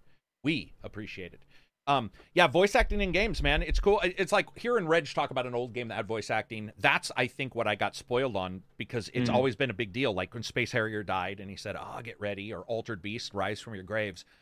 Those were the first games I played. So I wanted that. And remember, those weren't voices. They were MIDIs that were like somebody pretending a voice. But it's been such a big deal to me. With artificial intelligence coming on now, we're starting to see people looking at using that, which I admit that will put people out of job. You know, there's the job aspect, but I'm just talking about the tech aspect. I like voice. When I play a game, man, and I hit that button, they don't talk. My entire idea of what's going to happen sort of has to be readjusted. And I understand money. There's sometimes, the budget issue. Like Pillars of Eternity 1, dialogue was like, when they went to Pillars of Eternity 2 and voiced everything, it felt like there was less. You know what I mean? And there were less choices and stuff. So I think that plays a role where budget it plays a role all the time. I mean, it's not cheap if you use an actor for sure, and it's not cheap probably regardless. But like the writing took a hit a little bit, like not the writing itself maybe, but the amount of options. I think that 2 also went very PC versus 1. 2 had a lot of almost like political stances it was taking, and it that it was a more political game because there were factions. For me. Yeah. What were you going to say, Silver? Not just I mean, you have to remember, it's not just the actor you're paying for. You're also paying for booking like a recording studio often and whatnot, and all the logistical stuff that goes into recording sessions as well. Let's talk about money. And then again, as or not, was discussed. Sorry, you also have like localization. Yeah, well, that's so Jordan said that's a huge one deal. Actor. Yeah. So not only do you have to get one actor, you then have to get multiple actors in multiple languages as well. And with protagonists and RPGs, like you want your character to sound like something you want, like you made. If you made like a dwarf that is kind of like a rogue, you want him to sound different than like a warrior, a human guy or something, Oh, I see what you're saying. Yeah. That's an issue with me, like with like an RPG that lets you create your own character but is voiced or has 3 voices. Yeah. I am angry. I am not angry. I'm sarcastic. And then change the pitch. Yeah. Or they sarcastic. Change the pitch. Yeah. All right. I want to talk about money for a second. Square sold their developments. Most of their Western side, they kept Life is Strange. Correct me if I'm wrong. They kept Outriders. We know those 2. They sold a huge number of defunct as well as currently live, like Tomb Raider IPs. Who'd they sell it to? Embracer Group. And Deus Ex, right? And Deus Ex. Embracer Group just needs to change their logo to a giant hugging. Like I said that when I did the video, I'm like, this is stupid. The name is perfect, but those guys have got every game under the sun. It appears like and we're starting to see some like hints. There was a couple hints for different games. I think we would all agree that we'd like to see a Legacy of Kain, maybe. If they could get her Anne on it. Goddamn, I forget her name. The chief writer on it. No, the chief writer on it, the one who wrote Legacy of Kain. I don't know. Amy Hennig. Sorry. Oh yeah, she's not going to be on it because she's now deep in Star Wars. Yeah. Yeah. I don't know. Did they keep Sleeping Dogs or not? Because all I want is the Sleeping Dogs too. I've wanted that since the first one so badly. Right. I want a new Deus Ex, like a good one, like a long good. I mean, one. Here's the thing: what I was getting to is just that there's a lot of good games that could come out of it. Oh God, yeah. You are. I mean, Sleeping Dogs 2. I think multiple people wanted that. I don't know how Sleeping Dogs 1 sold. Sleeping Dogs 1 used a lot of professional actors. So there's a good chance that they sunk that. There was the redhead. Yeah, Tom Wilkinson, man. Emma Stone. Emma Stone was in it, but wasn't Kelly Hu also in it? Wasn't like there was a lot of actors. I mean, Tom Wilkinson was the main villain. Tom Wilkinson was in it. Yeah. But I mean, I personally think Legacy of Kain is probably your best bet. And the reason why is because they've already messed around with Darksiders. They did 3, they did Genesis.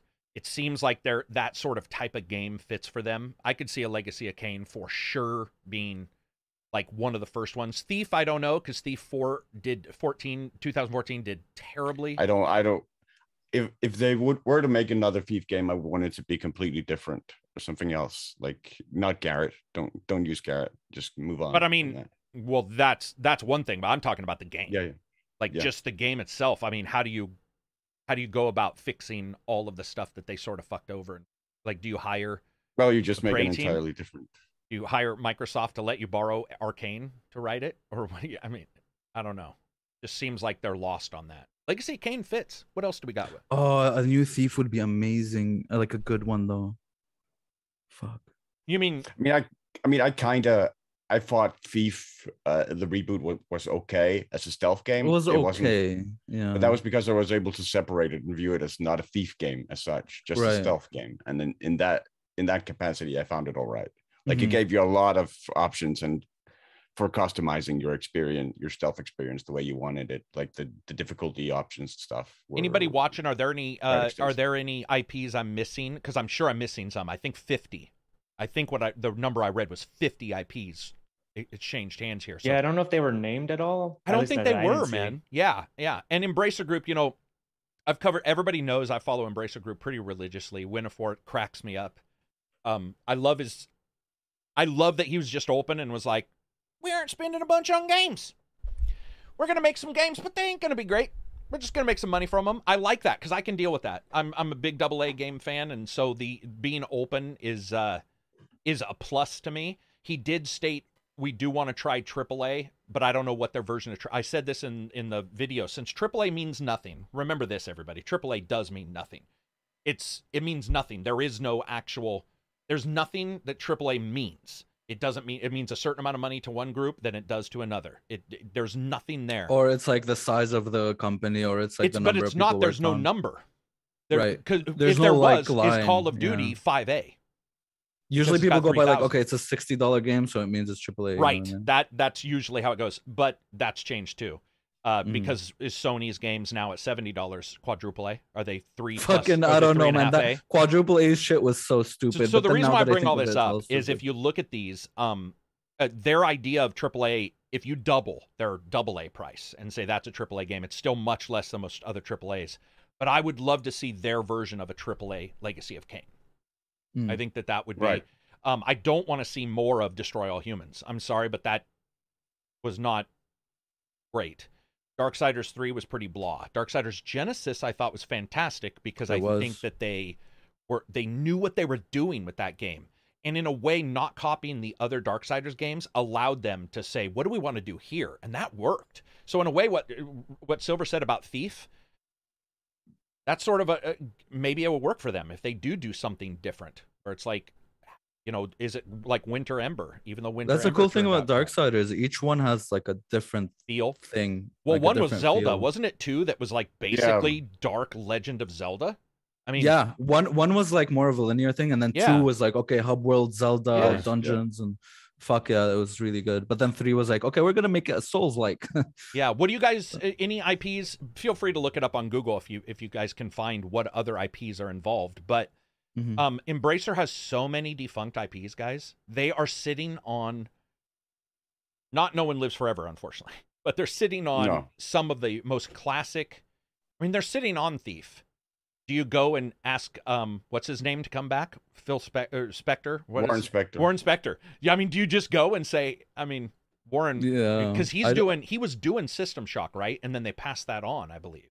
Yeah, so, I mean, he did System Shock, then Deus Ex, and then... no, I mean, he was working on the new remake for a little while. He was actually working for a little bit. Spectre was working on one of the remakes and then passed that on. Yeah, he made Deadly Shadows, like Thief 3. That was Spectre. Right, but I'm talking about the remakes recently, the ones that aren't even out yet.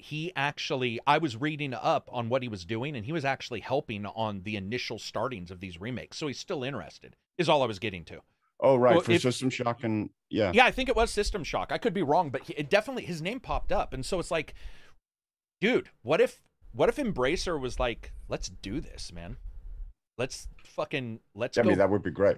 Or Ken Levine, even though Ken's probably going to redo the game. Warren makes interesting games. I mean, Epic Mickey, interesting game. Dude, fun yeah, Disney Epic game. Mickey. People didn't expect that. It was just a super interesting game. So that would be cool, man.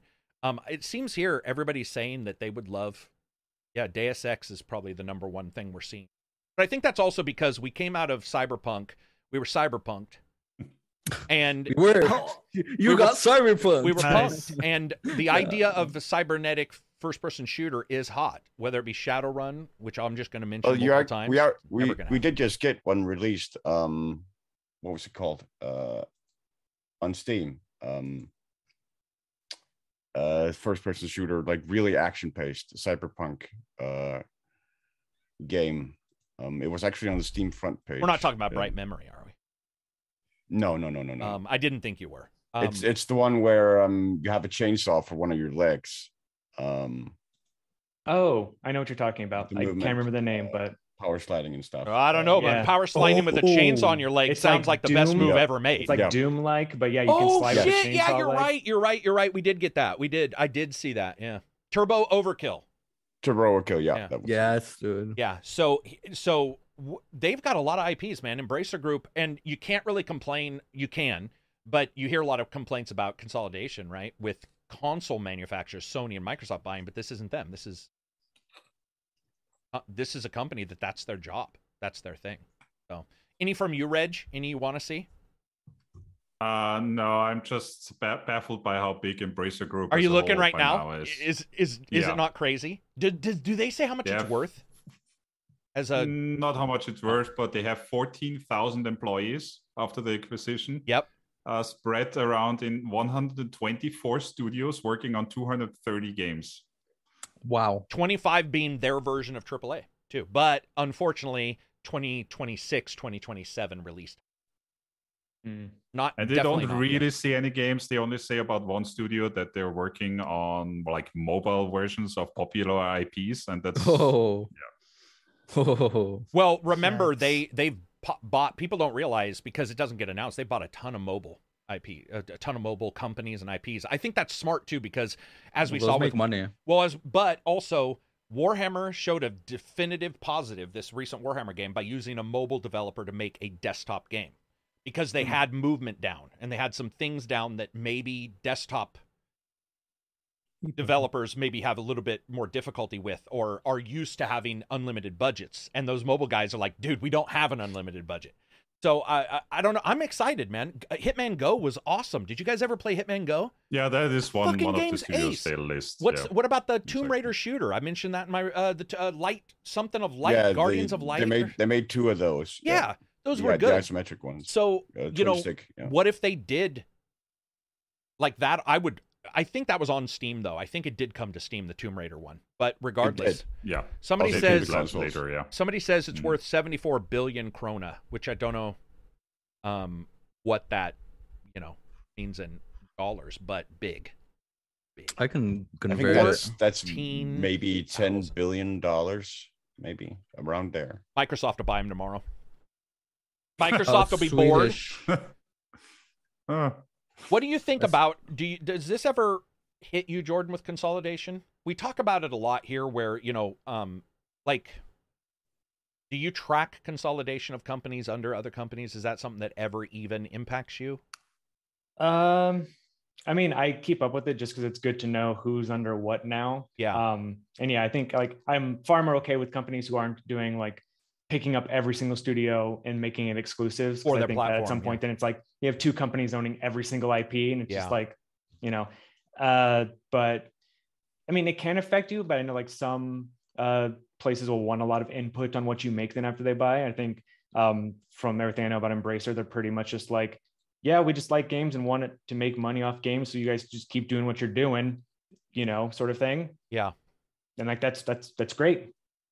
Been good to hear Microsoft's been that way as well. We'll have to see if that continues.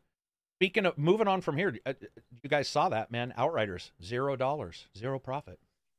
Yeah, they did not make a profit with Outriders.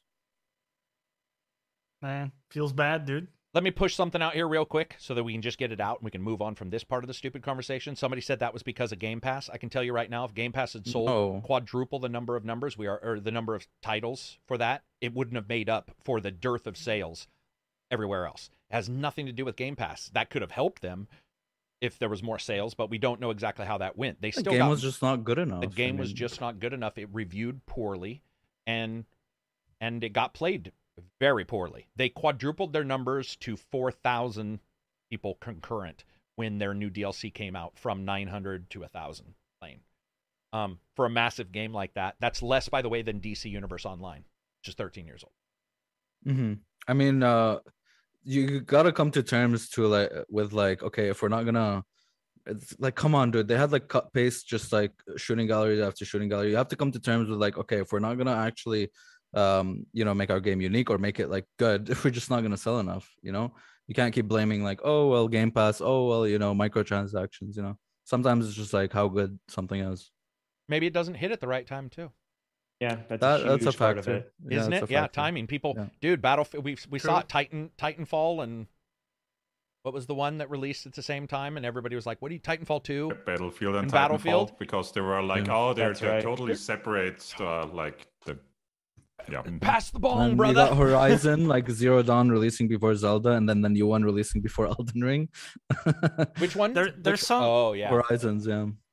There's some amount of luck too, right? Because some stuff seems to almost randomly pick up in popularity. Yes. Like some games, like we talked about Valheim, and I enjoyed playing Valheim, but when you put on paper like the stuff that it does differently from all the other, just that it did a lot builders, of stuff right.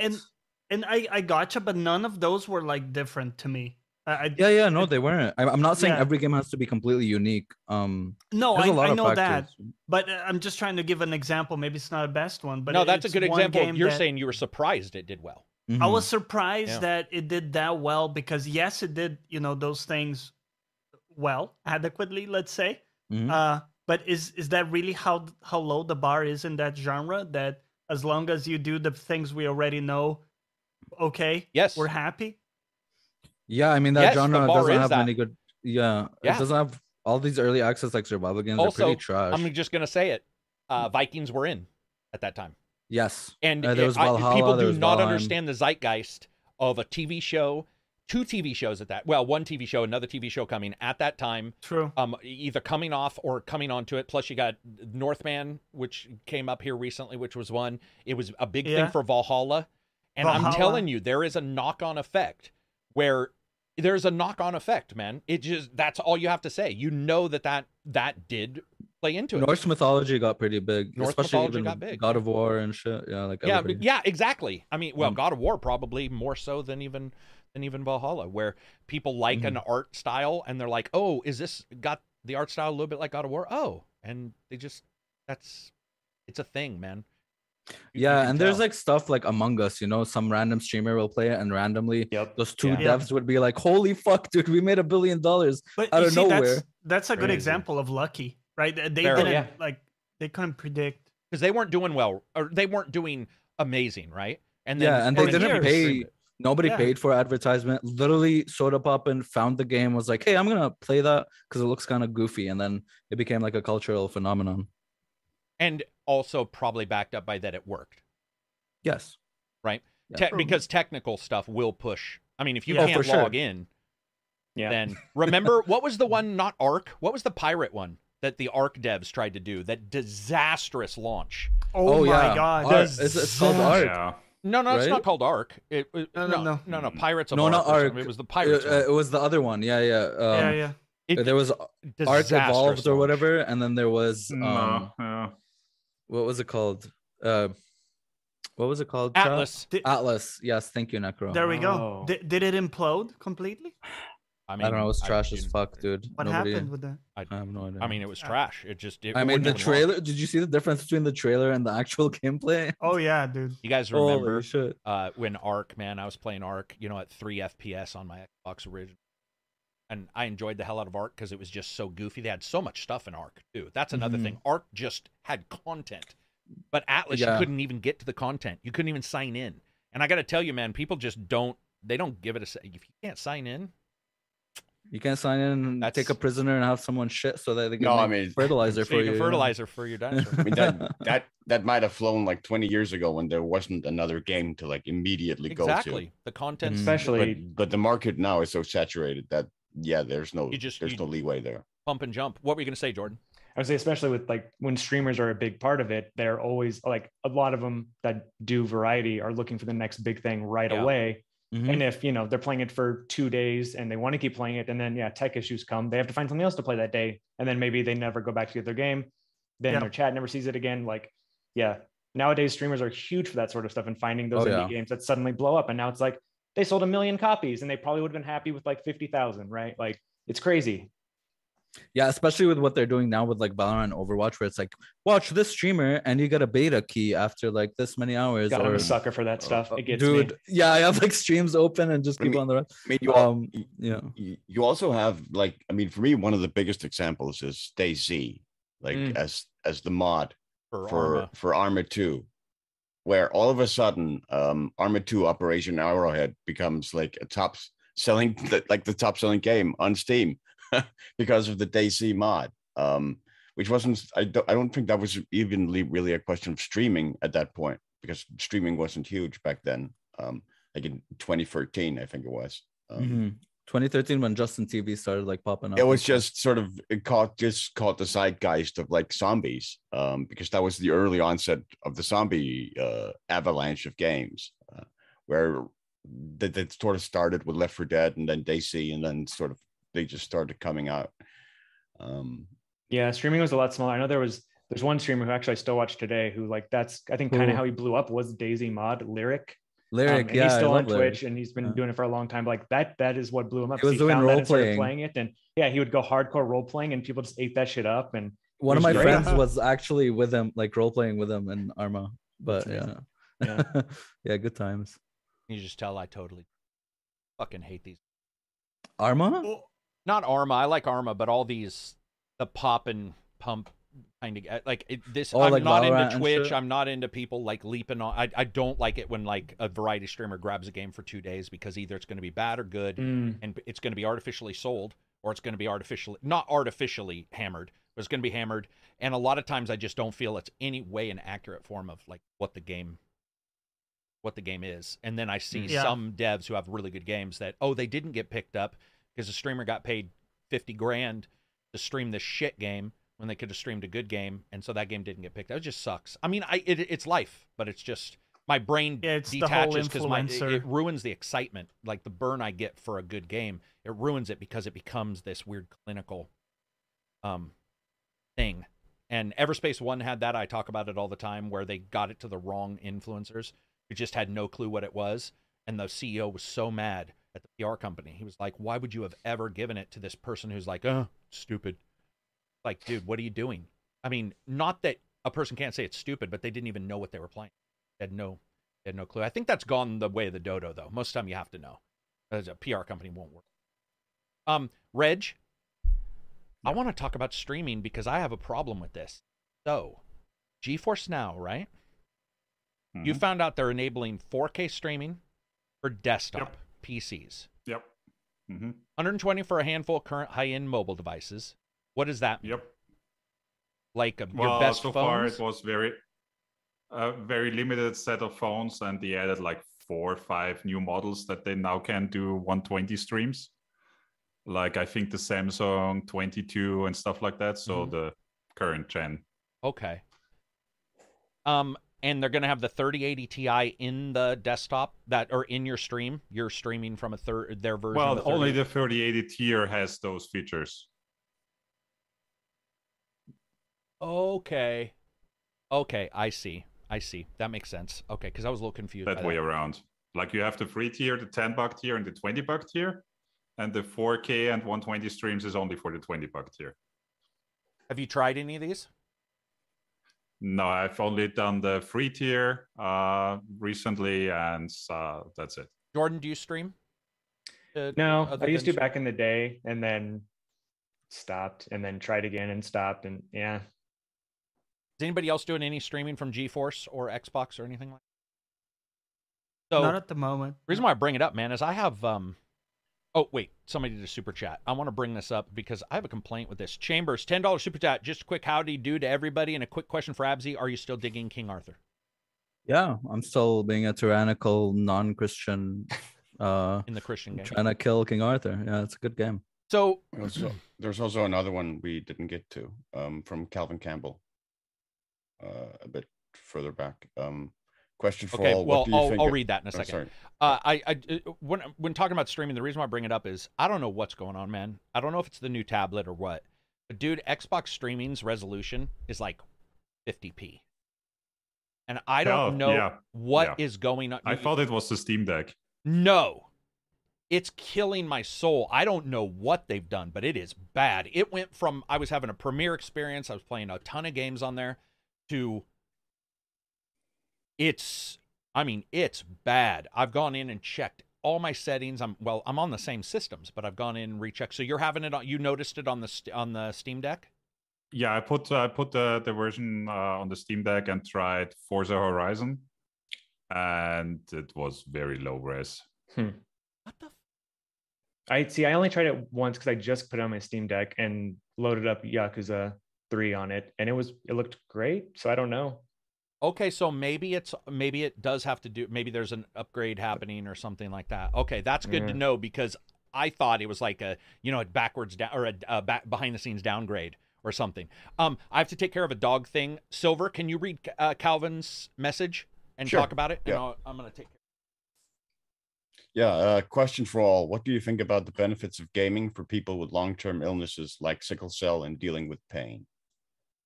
What do I think about it? Or yeah, I think he means like gaming as a potential like treatment or like escape or distraction. Yeah.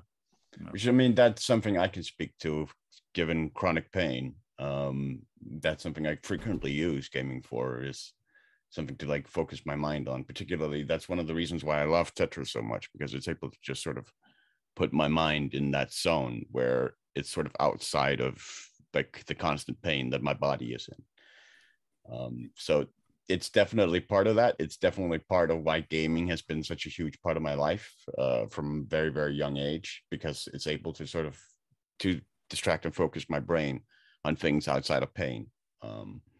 And it's been effective for me largely. It's one of the reasons why I don't use a lot of painkillers is the fact that I'm able to refocus my mind through stuff like gaming. Yeah, I mean, in 2018, I also suffered from like general anxiety and depression. And I was having psychological pain, I guess, where I felt real pain, but it wasn't. And Red Dead 2 had just come out, and I like just spent my whole time in there, 160 hours, and it, got my mind off things. And it was a great kind of therapeutic experience. Yeah, same as you. A lot of like anxiety, depression shit. And it's like a lot of stuff that manifests physically, and like nothing's actually wrong, but your brain's like it is, so it feels like you'd go to the hospital every time, and it's like, dude, like what is wrong with me now? Doing that right now, actually. I've had like 3 appointments this week. We're trying to figure it out. It's probably nothing, but it sure feels like it. But yeah, when you have something to focus on, it's like, I'll be like focusing on my breathing, because it's like, oh, I can't breathe because anxiety, and then like I would hop into Elden Ring and then be like, oh, I've actually been fine for the last 3 hours. Like, it's great that games can do that, right? Like, oh, for sure. that's almost a meditative quality when you think about it. Yes, because, you know, like a mindfulness meditation, which is the most common that people do, is effectively just pay attention to something to the extent that you can't be distracted, right? And normally it's the breath, because that's kind of the go-to object of focus. But nobody tells you can't do that with a game or music, right? Whatever. But in this case, we're talking about games. And if you're really focused in a game for 3 hours, and I have this with League, for, you know, maybe not 3 hours, but if I'm doing a 2-hour block or something, it is kind of meditative because you're focused in that. Yeah. And then you come out of it like, oh, okay, I wasn't, you know, having all the diatribe of thoughts and thought patterns that that I was having before, for sure. Yeah, I will say like gaming got me through a bunch of tough times. Right. Got lost in MMOs. I think MMOs usually really hit it for me. Oh yeah. But of course, as massive games. As with everything else, and as with painkillers, it is something like if you are someone with like chronic pain or similar, it is something you have to manage. You have to learn how to manage in terms of balancing it, like you have to do with taking painkillers and stuff, because it can be very, very easy to just, because it's easier to be inside the game than it is sometimes being in real life. It can be easy to just all of a sudden you've lost 12 hours now or something like that. And so you have to be very, very careful with that as well. And you have to be able to learn how to manage that and keep and maintain some sort of balance with it. And I think too, Silver, like for some of us that have, you know, some form of disability, to be able to play a game and, you know, experience something like, you know, even though it's not the real thing, but like fucking running a mountain, right? Or like unquestionably jumping off, like doing athletic stuff that maybe you can't do. I will say it helps better than any prescribed medicine I've gotten for my anxiety. I mean, you're completely right, Johnny, because that was one of the things I talked about with Death Stranding when it came out. For sure. Yeah, for me I as loved it so much was just being able to go hiking and just walking for miles through these desolate landscapes in ways I would not be able to do physically myself, but I could through the character of Sam Porter Bridges. Yeah, like lately I'm doing like Dorfromantic's like my before bed game right now because it's just so chilled. It's like the light music, little sounds, and just like doesn't matter if I like lose or whatever. I'm just making a cool looking sort of city, and then it just like redo it. It's just like so fucking calming. It's just so nice. The Stardew Valley is another game that's really great for that. Oh yeah. Yeah. I even used like Anno 1800 as well. I like honed in on that. Okay. But just try it, Carrick, man. I did try it. It was a disaster. That's why. Let's speaking of all this stuff, one of the things we always have is a section where we talk about the free games, the upgraded games, and then the indie game of the week. So, Reg, free games. Yeah. All right. Free game, free for everyone. Epic Game Store. First, Terraforming Mars. On to subscription games. Xbox Game Pass for console has Citizen Sleeper, Trek to Yomi, Loot River, and coming next week, Danganronpa 2, Goodbye Despair Anniversary Edition, Eiyuden Chronicle Rising, This War of Mine Final Cut version, and NHL 22. PC Game Pass has Trek to Yomi as well and Loot River as well. And coming next week, Danganronpa 2, Eiyuden Chronicle Rising, and This War of Mine. Xbox Games with Gold, Hydro Thunder Hurricane, the 360 version, and Yoko's Island Express, the Xbox One version. PlayStation Now has Blasphemous, Naruto Shippuden Ultimate Ninja Storm 4, Soul Calibur 4, and hang on, that was PlayStation Now. PlayStation Plus has Curse of the Dead Gods, FIFA 22, and Tribes of Midgard. Prime Gaming, so that's Twitch, has Cat Quest, The Curse of Monkey Island, Dead Space 2, Mail Mole, Out of Line, and Shattered Tale of the Forgotten King. And last, Stadia Pro, Kaze and the Wild Masks, Lumode, The Master Mode Chronicles, Outriders, and Paw Patrol, the movie, Adventure City Calls. That's the end. Cat Quest. Is that the one we played, Reg? Oh, sorry. I thought you were going to say it is the prequel of the one we played. We played Cat Quest 2. Oh, there we go. Yeah. Yeah, that was cute. Well, not prequel. It's the first one. that's yeah. Got it. Yeah. Anybody? Are there any titles on there anybody hasn't played that they might pick up because they're free? Yeah, I mean, Sleeper. Yeah, got good reviews. Iron Chronicles Rising isn't out yet either. Yeah, I was gonna buy that one anyways, and then I saw it was gonna be free, and I was like, sweet. Oh, in 4 days. You what? Eugene Chronicle Rising is out in 4 days. It's on the 10th. Yeah. Mm-hmm. Cool. Any for you, Johnny? And this War of Mine. Sorry, I'm going to definitely play that. Okay. You haven't played this War of Mine? Or a little tiny bit. It was on like I forgot what subscription thing it was on, and I didn't have the subscription anymore, so I didn't get to play it a long time. I enjoyed what I played, but now that it's gonna come out on Game Pass, I'm for sure gonna dig into it more. Plus, it's like the final cut. So, gotcha. What about you, Johnny? Any on there? What about that Paw Patrol game? Tell me about that, Reg. The movie game? How many hours can I get? Tell me about the Paw Patrol. How long to beat? Yeah. It'd be like a Barbie game. It rings a bell, but I don't know if we've looked at it or mentioned it before. I haven't heard of it. There's a lot of Citizen Sleeper looks pretty fucking cool. Got great ratings too. Yeah. What kind of deal is it? What kind of it says cyberpunk RPG, but a little bit like a Disco Elysium, where it's more narrative driven. Oh, dude, I am playing that shit. And the reviews are really. It says role playing in the ruins of interplanetary capitalism, and I love that. If you guys look at like the write-ups, I was a huge capitalist in Disco Elysium. The write-ups are all like one of the best written games in years. One of the best. Okay. Like I was really surprised because I didn't even get contacted on it. I would have reviewed it. And it's a smaller company, so I guess maybe they didn't reach out. But I've seen some previews for it that look good. Yeah, and the reviews were just super high on that game. Shit. I'll have to play it to just study it too. Yeah, well, yeah, true. Yeah, true. It's dude, I've been trying to like get a game that is. I would like Google what's like Disco Elysium. I want something like Disco Elysium for like You've already played the best. Yeah, I mean, and also like that game came about in a way that most, you know how you do get that occasionally where you get a game or a movie made where it can't really be made in the same way by anybody else because of what that was an RPG group's RPG for 20 years. Yeah, so I mean like, their world was very unique. Yeah, it's almost not only that, but they had 20 as somebody who has a 16-year D&D game, I can tell you the amount of lore is beyond any novel series ever. Like because there's so many people involved in it, so many things being done and written, building out. What they made, they were able to make everything wrap around. Even if you didn't like it, like you can still look at it and be like, I get. I mean, hey man, any game that has a dude called Piss Fucker teaching me about like some philosophical fucking dude, that was amazing. I died from reading a book. And it was like your brain can't handle this. I was died from taking my tie. Everybody died from the tie, I think, or most of us did. The shoe, trying to get the shoe. No, I died sitting down on the first chair somewhere. Dude, it's kicking a trash can. Kicking a trash can. And the thing is you can see where it would piss people off. I can see.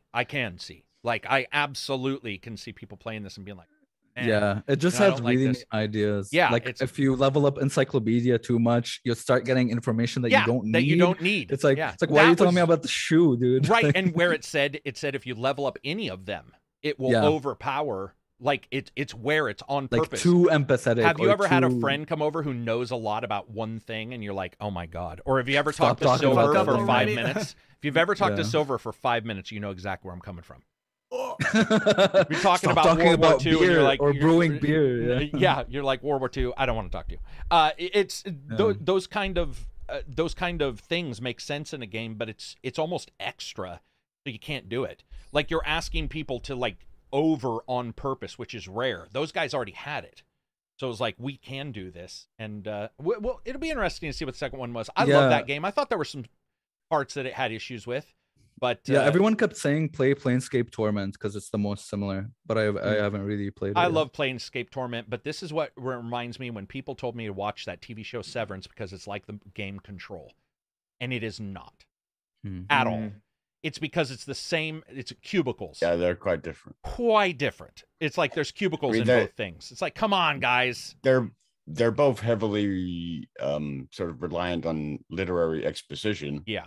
That's sort of the crossover. But I mean, that is like, oh man, I was so mad. And that happens a lot. Instead, let it sit on its own.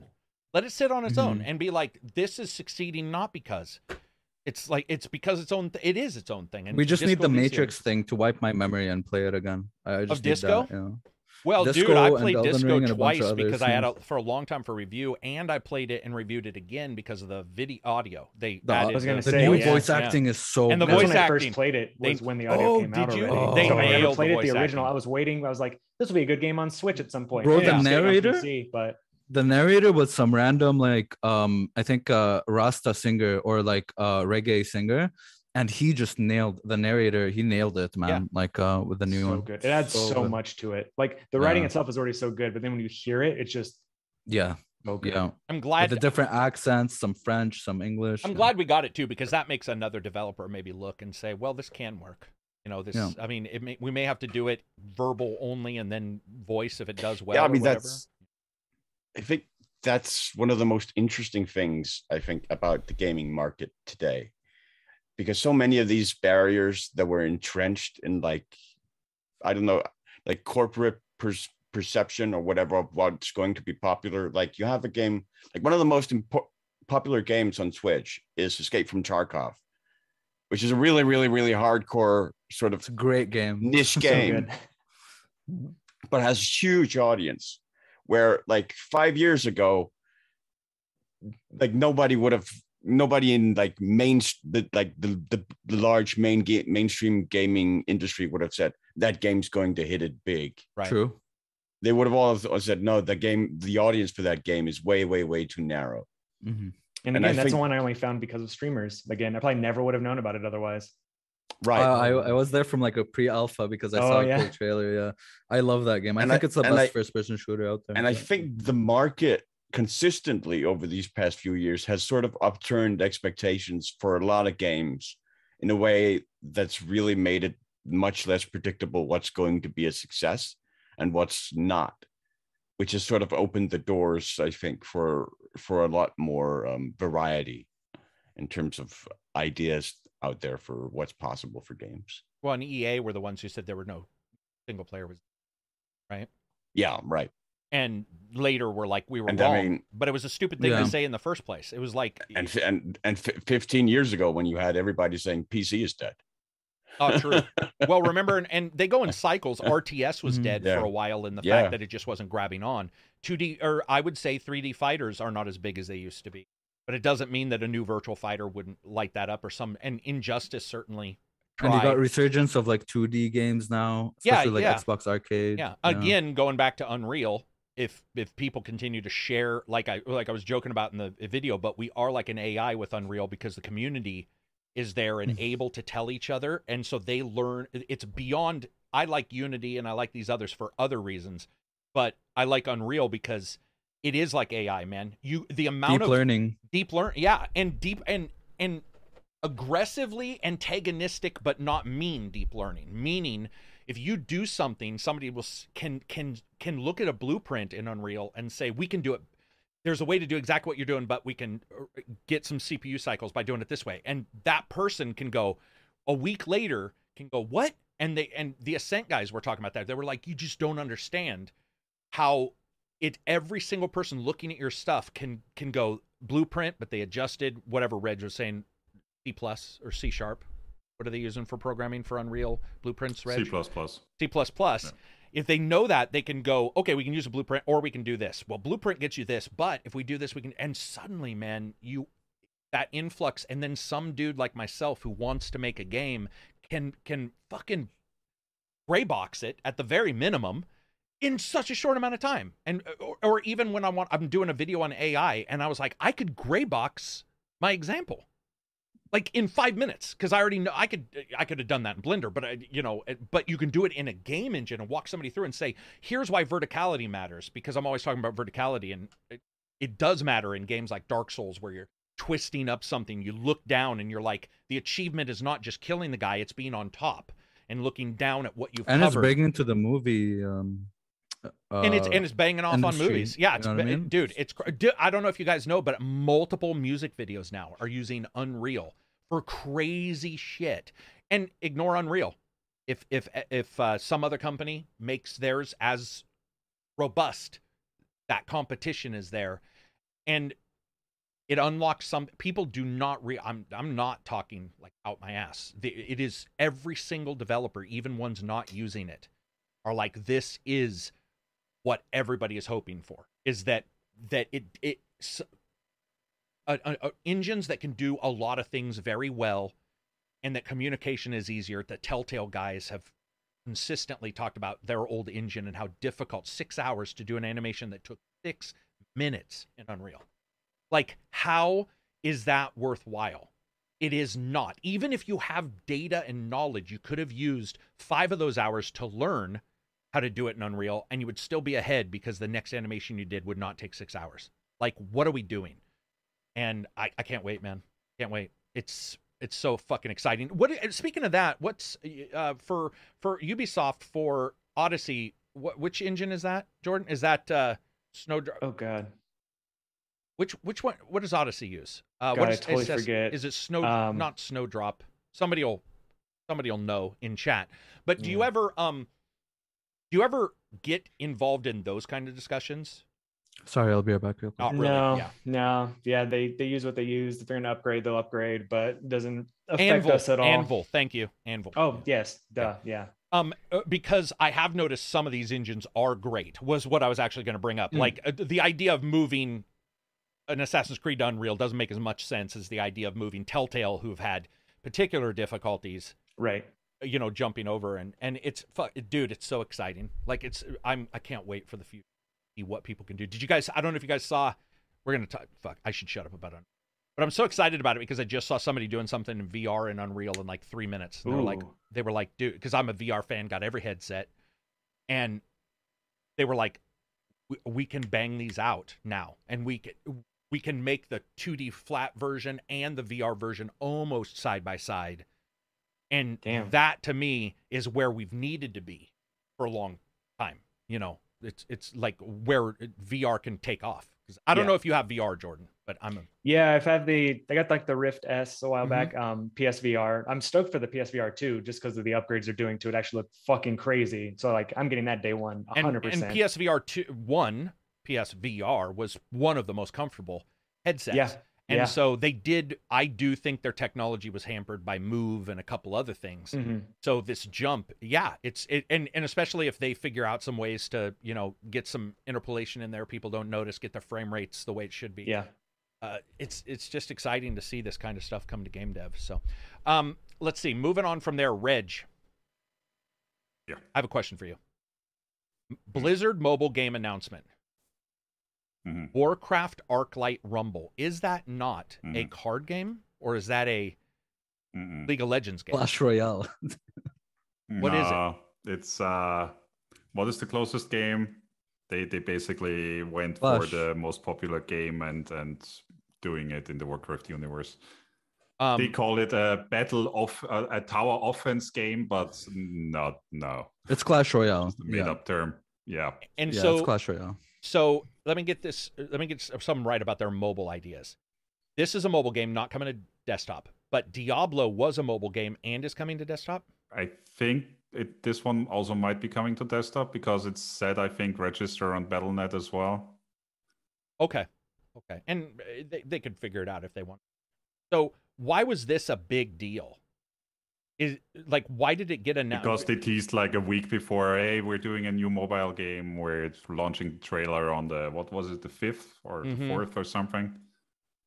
And it looks like Warcraft? Like it's got that Warcraft, I don't know how to describe it. No, it's very, very, very highly stylized, comical, but not in the Warcraft style. It's it's literally Clash Royale reskinned with Warcraft characters. You really think that? You said that multiple times. You really think that? Yes, it is. Okay, all right. I'm not saying it's not. I'm just saying you're not stuck on that. That really is what it is. Okay. It is. That's it. That's what it is. Yeah. So Diablo. My question is there a Diablo 4? Yes. And is that just desktop? Yes. And that's and console, I think maybe. Yeah. Coming out console as well, yeah. Where is it? Well, next year or next year. Maybe. Diablo Immortals. I said maybe. Maybe I'm way off. Diablo Immortals is the mobile one, right? Yeah. And that is coming out prior to Diablo 4. Supposedly. I'm just a little confused about what they're. Well, everybody is apparently. Like you got a phone, right? We saw the first thing I saw in chat. Oh yeah, is this a out of season Fool's joke? April Fool's joke. Yeah, that was like the thing. That was like the huge thing. That was, oh, you guys are doing a mobile game, and everyone like was up in arms and shit before they announced Diablo 4. Okay, all right. Yeah, I just I like the idea of them. I actually like World of Warcraft's art. I don't know how to describe it. Big comical, stylized. But what's this closest to style wise then? Is it more Clash of... Yeah. I don't know that game. Can you mention a game with animation that's not looking like that? Is there? Well, it is one of the biggest mobile titles. So no, I don't do. Yeah, but I don't do those. Is there? But I'm saying, is there an anime that sort of looks like it? Like, is it like skinny guys, big guys? I know a game that looks like it. Shut up.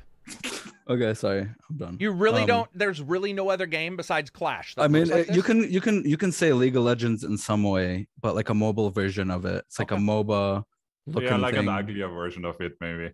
You know? Yikes. Yeah, I mean, this isn't selling it well to me, guys. I'm just saying. If you guys were their PR, that's not the intent. If you guys were their PR, you'd be fired right away. Fire. Yeah, but no, Diablo 4 though looks promising. It looks like they're going back to like this dark, D2 atmosphere, which hopefully.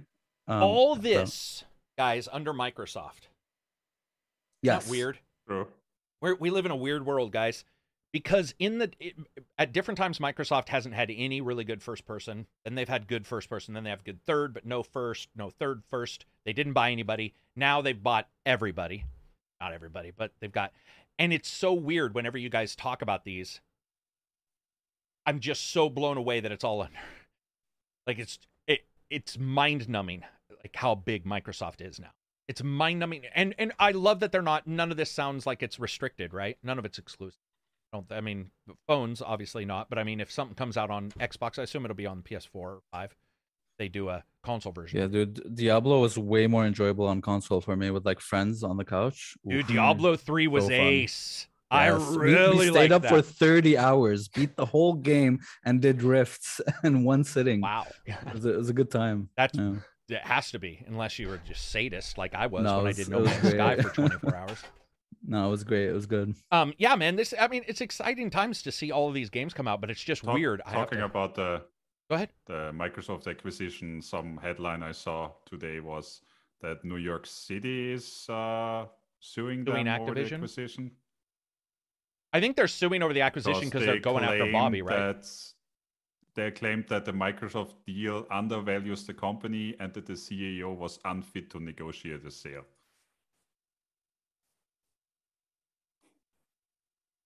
How do you? I mean, so an outside entity is saying that the inside group was unfit. New York Employees Retirement System is apparently the institution. Here's the thing. I think one thing we're getting a sort of an eye-opening experience in is that anybody can sue anybody. I mean, didn't this one person sue they're Walmart for tripping on her own child? The pension system, yeah. Okay. They're a pension system. They have Activision stock, so they're basically suing that they sold too low. Got it. I mean, the rumors that we now have heard is that they were shopped a couple places and the price kept going up. So it's going to be really hard for them to prove that. It doesn't matter. It's just like ignoring the sue thing. Yeah, whatever. It is what it is. The games are more important to me. That's just, hopefully the games and the people who are working for them continue to make games, get employed. That's all I care about.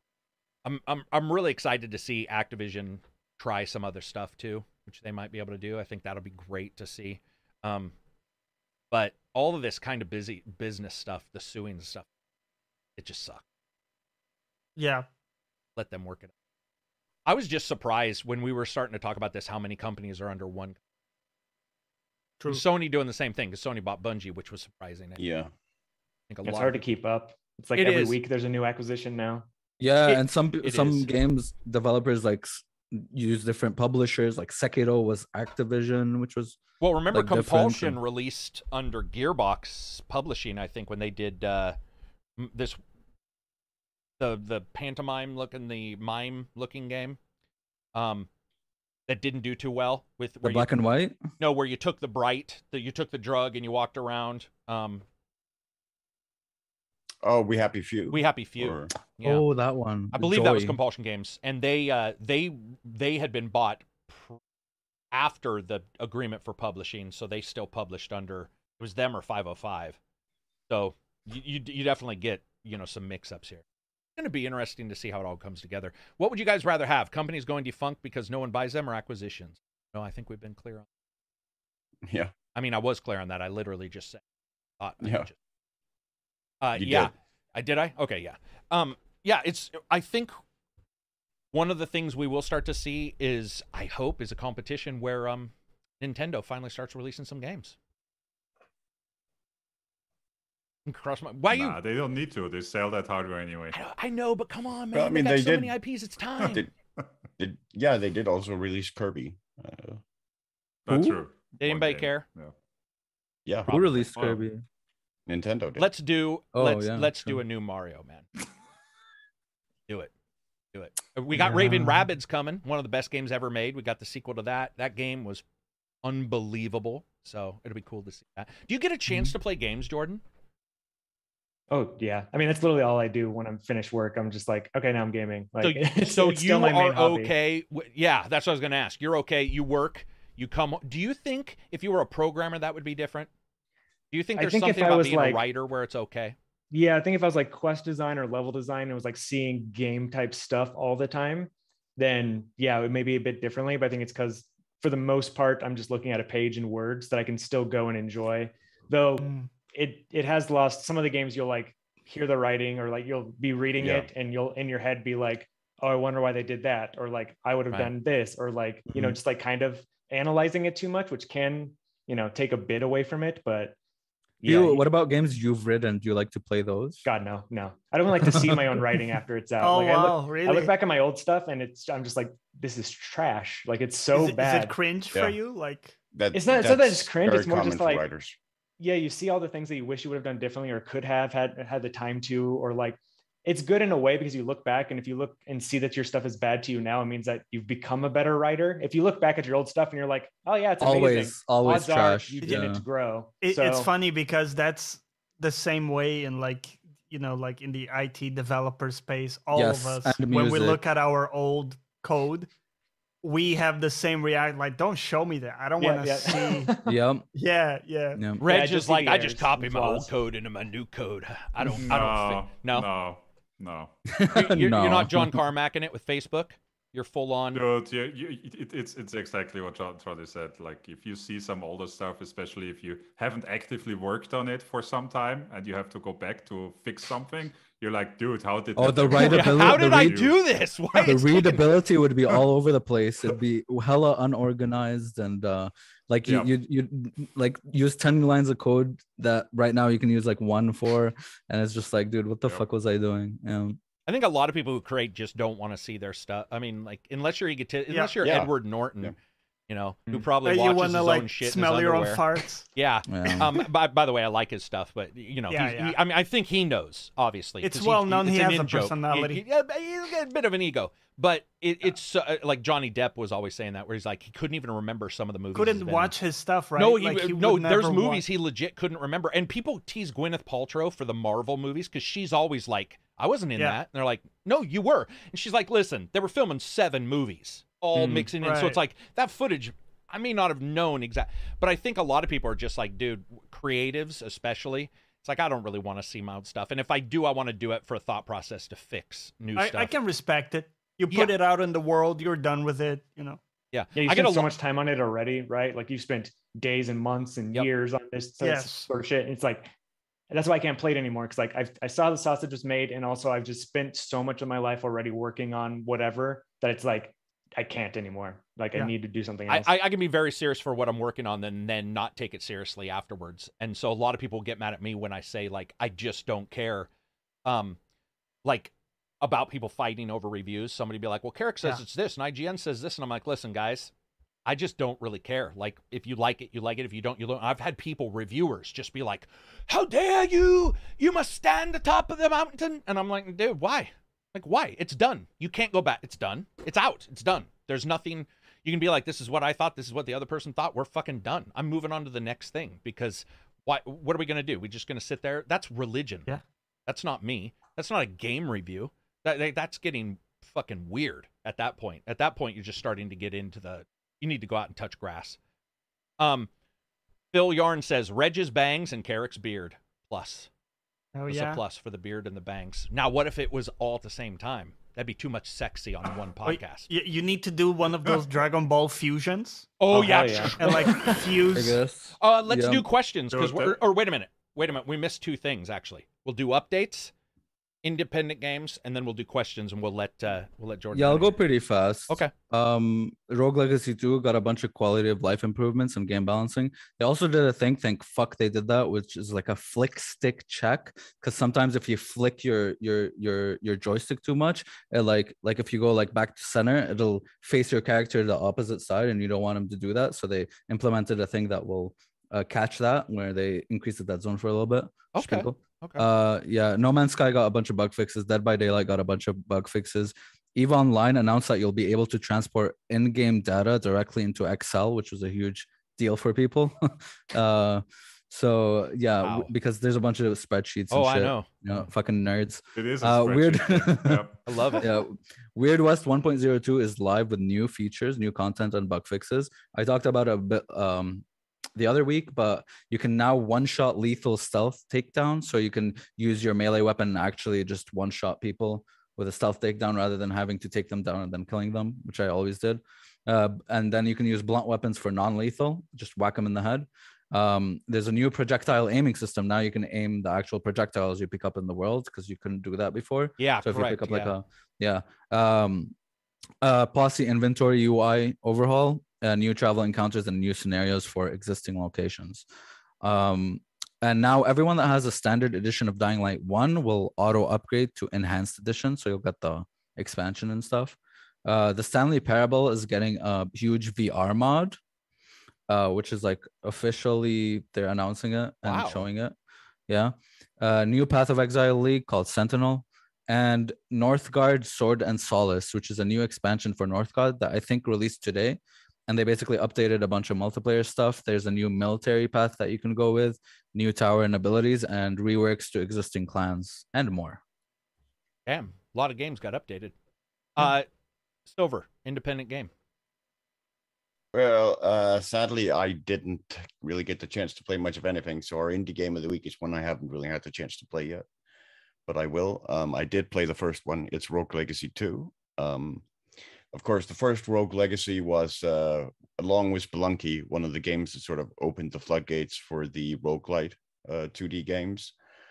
Very good game back in the day. The sequel looks to be, I've watched people play it, I've read and watched reviews. It looks to be more the same, with a couple of really, really nice looking refinements, a lot more classes, a really interesting progression system that you can carry over from between runs, and a lot more biomes. The original game had like 4 biomes from what I remember, and this next one has a lot more, and it has, like, for classes, I think I read it has like 50 classes now, which is a lot.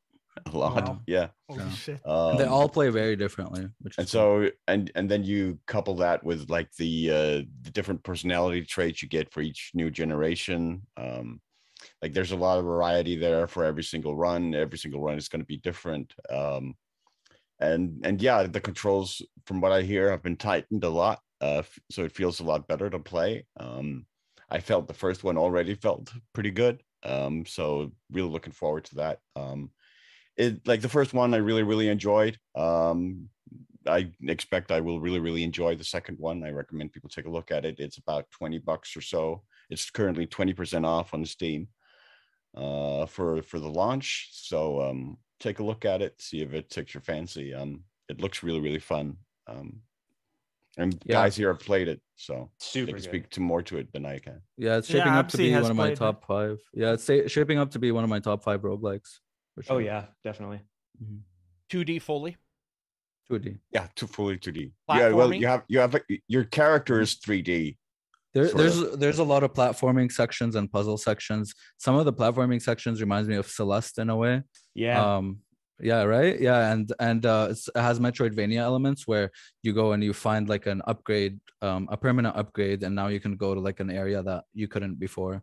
Right. Like Yeah, that's like one of the differences from what I gather, because the first one was completely open, like you go to any biome at any time, whereas this one sections them off with upgrades, like Metroid, where you need a specific like piece of equipment to get to that biome or whatnot. Yep. So this was so there's a sort of more linear progression in that way. This was early access and then full. Is that? Yeah, it's full release now. Yeah, came out last week. Yeah. Yeah, I saw a bunch of people talking about it. You know, those games aren't necessarily always my thing. Is it a bit like Dead Souls then? It's a bit like what's the other one? Dead, was it Dead Souls? It was called what was that roguelike? Hollow Knight? No, there was another roguelike that came out. It was like a 2D roguelike. Dead Cells. Oh. Dead Cells. It's a lot like Dead Cells. Yeah. Yeah.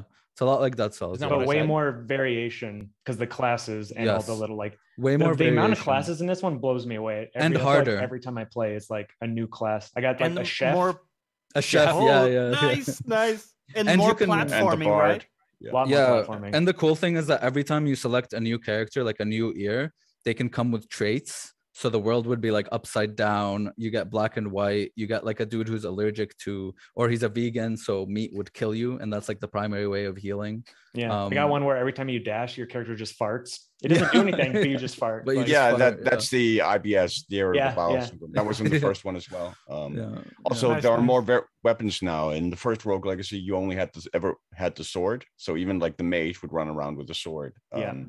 But you have all the classes play so different. The chef class that Jordan mentioned has like the pan as a weapon. Oh yeah, like you'd go from swords to like, for example, the bard, where you have to send out musical notes, and the way to damage people is by bouncing on the musical notes. What? I haven't gotten that one yet. That's so cool. It's there's some crazy. I just got the boxer, which is awesome because he's awesome. He can like stay midair and just punch people. Yeah, you just and punch, use your punch. ability to do like a big like. Can attack. you pick the same class again when you die? It gives you a choice of 3 each time that are taken from your database of the ones you've unlocked. Yeah. Yes, and you can unlock an upgrade that allows you to reroll them if you don't like what you see. Oh, gotcha. Yeah. There's a lot of coming out that's sort of like that as well. There's a lot of big games like that coming out.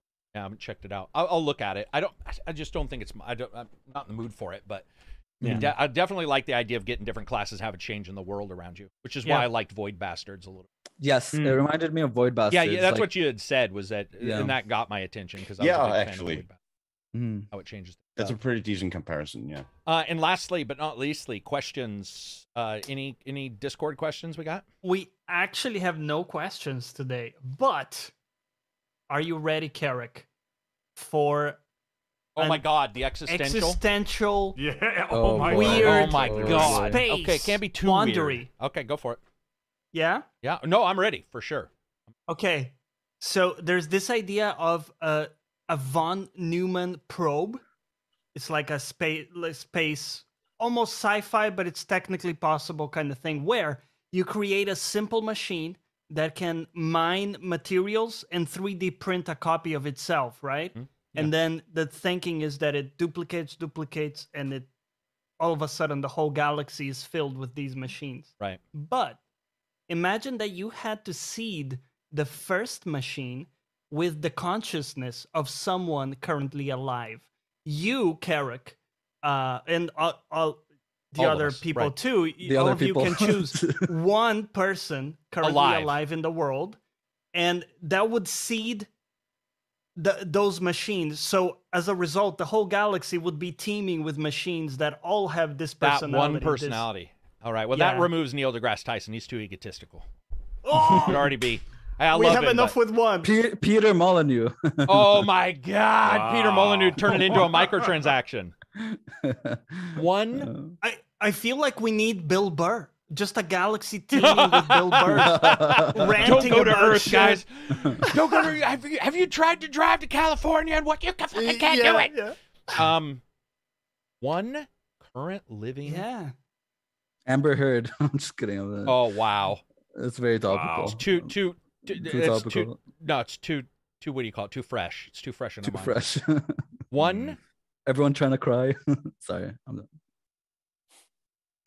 mean, The one that keeps popping up to me, sadly, is no longer available because he passed away this year. So, but oh, which one? Desmond Tutu, because just his laughter, oh man, like is like one of the best sounds in the world, or was one of the best sounds in the world, like just complete abandon without any abandon. One of the most joyous things I've ever heard, and having like billions and billions of those sort of echo out could be neat. But yeah, sadly, he passed away this year. I like this Jordan, because. What about? Oh, go ahead, Jordan. No, go for it. Jordan, do you have one? I mean, it's probably just because I've been like wanting to watch this movie recently, but just the name that first came to mind was Robert Pattinson, because I love him. Oh, gotcha. All his interviews, he's just so fucking great. He's just, I would be totally fine if the universe had a shit ton of Robert Pattinsons. Nice. I don't even, man, because I would want somebody like, I mean, you could do Elon, but I think that's a go-to answer. That I think a big he would get shit done, wouldn't he? He would get shit He'd find a way to. Well, is he near the other drones? He'll troll himself. Oh yeah, can you imagine two Elons? I mean, maybe somebody said Jeff Goldblum, Justin Bieber. I mean, Justin Bieber's a nice guy, dude. That's a hard question because I don't know any like other than like a Neil deGrasse. I mean, Mark Zuckerberg is already a robot, so yeah. Dude, I don't know. I have no. So hard because it's just anyone alive. It's so hard. And I like the idea because you would have to get somebody who's alive. Like if you came up with the technology today and we're like, dude, we can't put two technology. It'll fuck up. We have to get one person. There's probably some scientist who runs, NASA that I would probably. I feel like someone who could get shit done, and like, yeah, that would be maybe. I mean, theoretically, guess. You could probably like develop an AI to like mirror somebody. Yeah, but through, like the fun of the question is to think of a real person, but you're right. Like, I mean, the honest truth is I'm going to go with this. It's only because he has turned into what he played and is, but I would have no issue. The Rock. No, I was thinking about this. William Shatner. Yeah, I thought I read you. William Shatner. Because William Shatner wanted to go to space. He played a space. He got to go to space. He shit posts on Twitter, but he does have a fascination with the thing that caused us to be fascinated with that thing. If you're my age, where you did watch him in space and you watch and. I mean, looking at all these other people and stuff, he's the one that I would see. He's artistic, whether you like his rap or his music songs or whatever. Mia Khalifa, Carrick, all caps. So. I actually would be a porn star. I'm kidding. Oh, gotcha. I actually do. I believe he would be a good, like, he would be the one who'd be like amazed when he saw aliens, would be like wanting us to do stuff. He has turned into what I expect. He's curious, yeah. Right? He'd be like, well, and he's curious at 90 or 190, however old he is. Yeah. He's curious at an age he could where keep most it people interesting are dead. For 10,000 years exploring. Can you imagine as they all return, just singing songs and doing raps in William Shatner's voice? And you'd be like, oh my God. In that case, David Attenborough. Hey, whoa. Oh, David Attenborough. I would do him just so he can narrate everything. Sorry, my dogs are barking. That's actually, David Attenborough's a very good choice. I hadn't even thought about that. This is a very good choice. And cognizant of what's going on Earth. Yeah. Mark Hamill, somebody said. Mark Hamill just doesn't interest me. He's not interested in anything else anymore anyways. He isn't. That'll be it for us. I want to unless anybody else has another one before we go. I have a shout out I would like to make to another new YouTube channel. Shout it out. Not gaming related, but I do think it's one of the best channels on YouTube, and I would really like people to check it out. It's called Invisible People. It's run by a former homeless American who has taken it upon himself to sort of travel the world and interview homeless people all over the world. I think sort of chronicle their stories essentially, and advocate homeless causes. So you get stories from everybody from a drug addict who's been on the street since he was 8 to millionaires who lost everything and ended up on the street. They're really, really compelling stories, and show you that any one of us could fall to homelessness at any point. Wow. But yeah, definitely recommend people check it out. All right. It's really good. I will. That sounds interesting, man. I think I've seen his content before. It's really, really interesting. It's really cool. If everybody gets a chance, make sure to follow Jordan. He'll be not only in the description, Jordan Anomaly. Jordan Anomaly. There you go. Yeah. There we go. Okay. Jordan Anomaly. On Twitter, he'll be putting out some stuff soon as well. Well, not soon, but in games. You'll see him working in the future. games. In the future. But I want to say how much I appreciate you joining and coming in. It's been a blast. It's been awesome. Yeah, no, this is awesome. We could do this for another 6 hours and that'd be good. Dude, it's not only that, but it's like those are 6 or 7 impressively fresh perspectives from a writer in games that we haven't talked about before, which does change a lot of my thought processes, which is always good. Sweet. Been fantastic. Cool. You guys, if you are listening, thank you for listening. If you're watching, thank you for watching. As you guys know, this will go up on iTunes and Spotify either later today or tomorrow, depending on how YouTube handles it.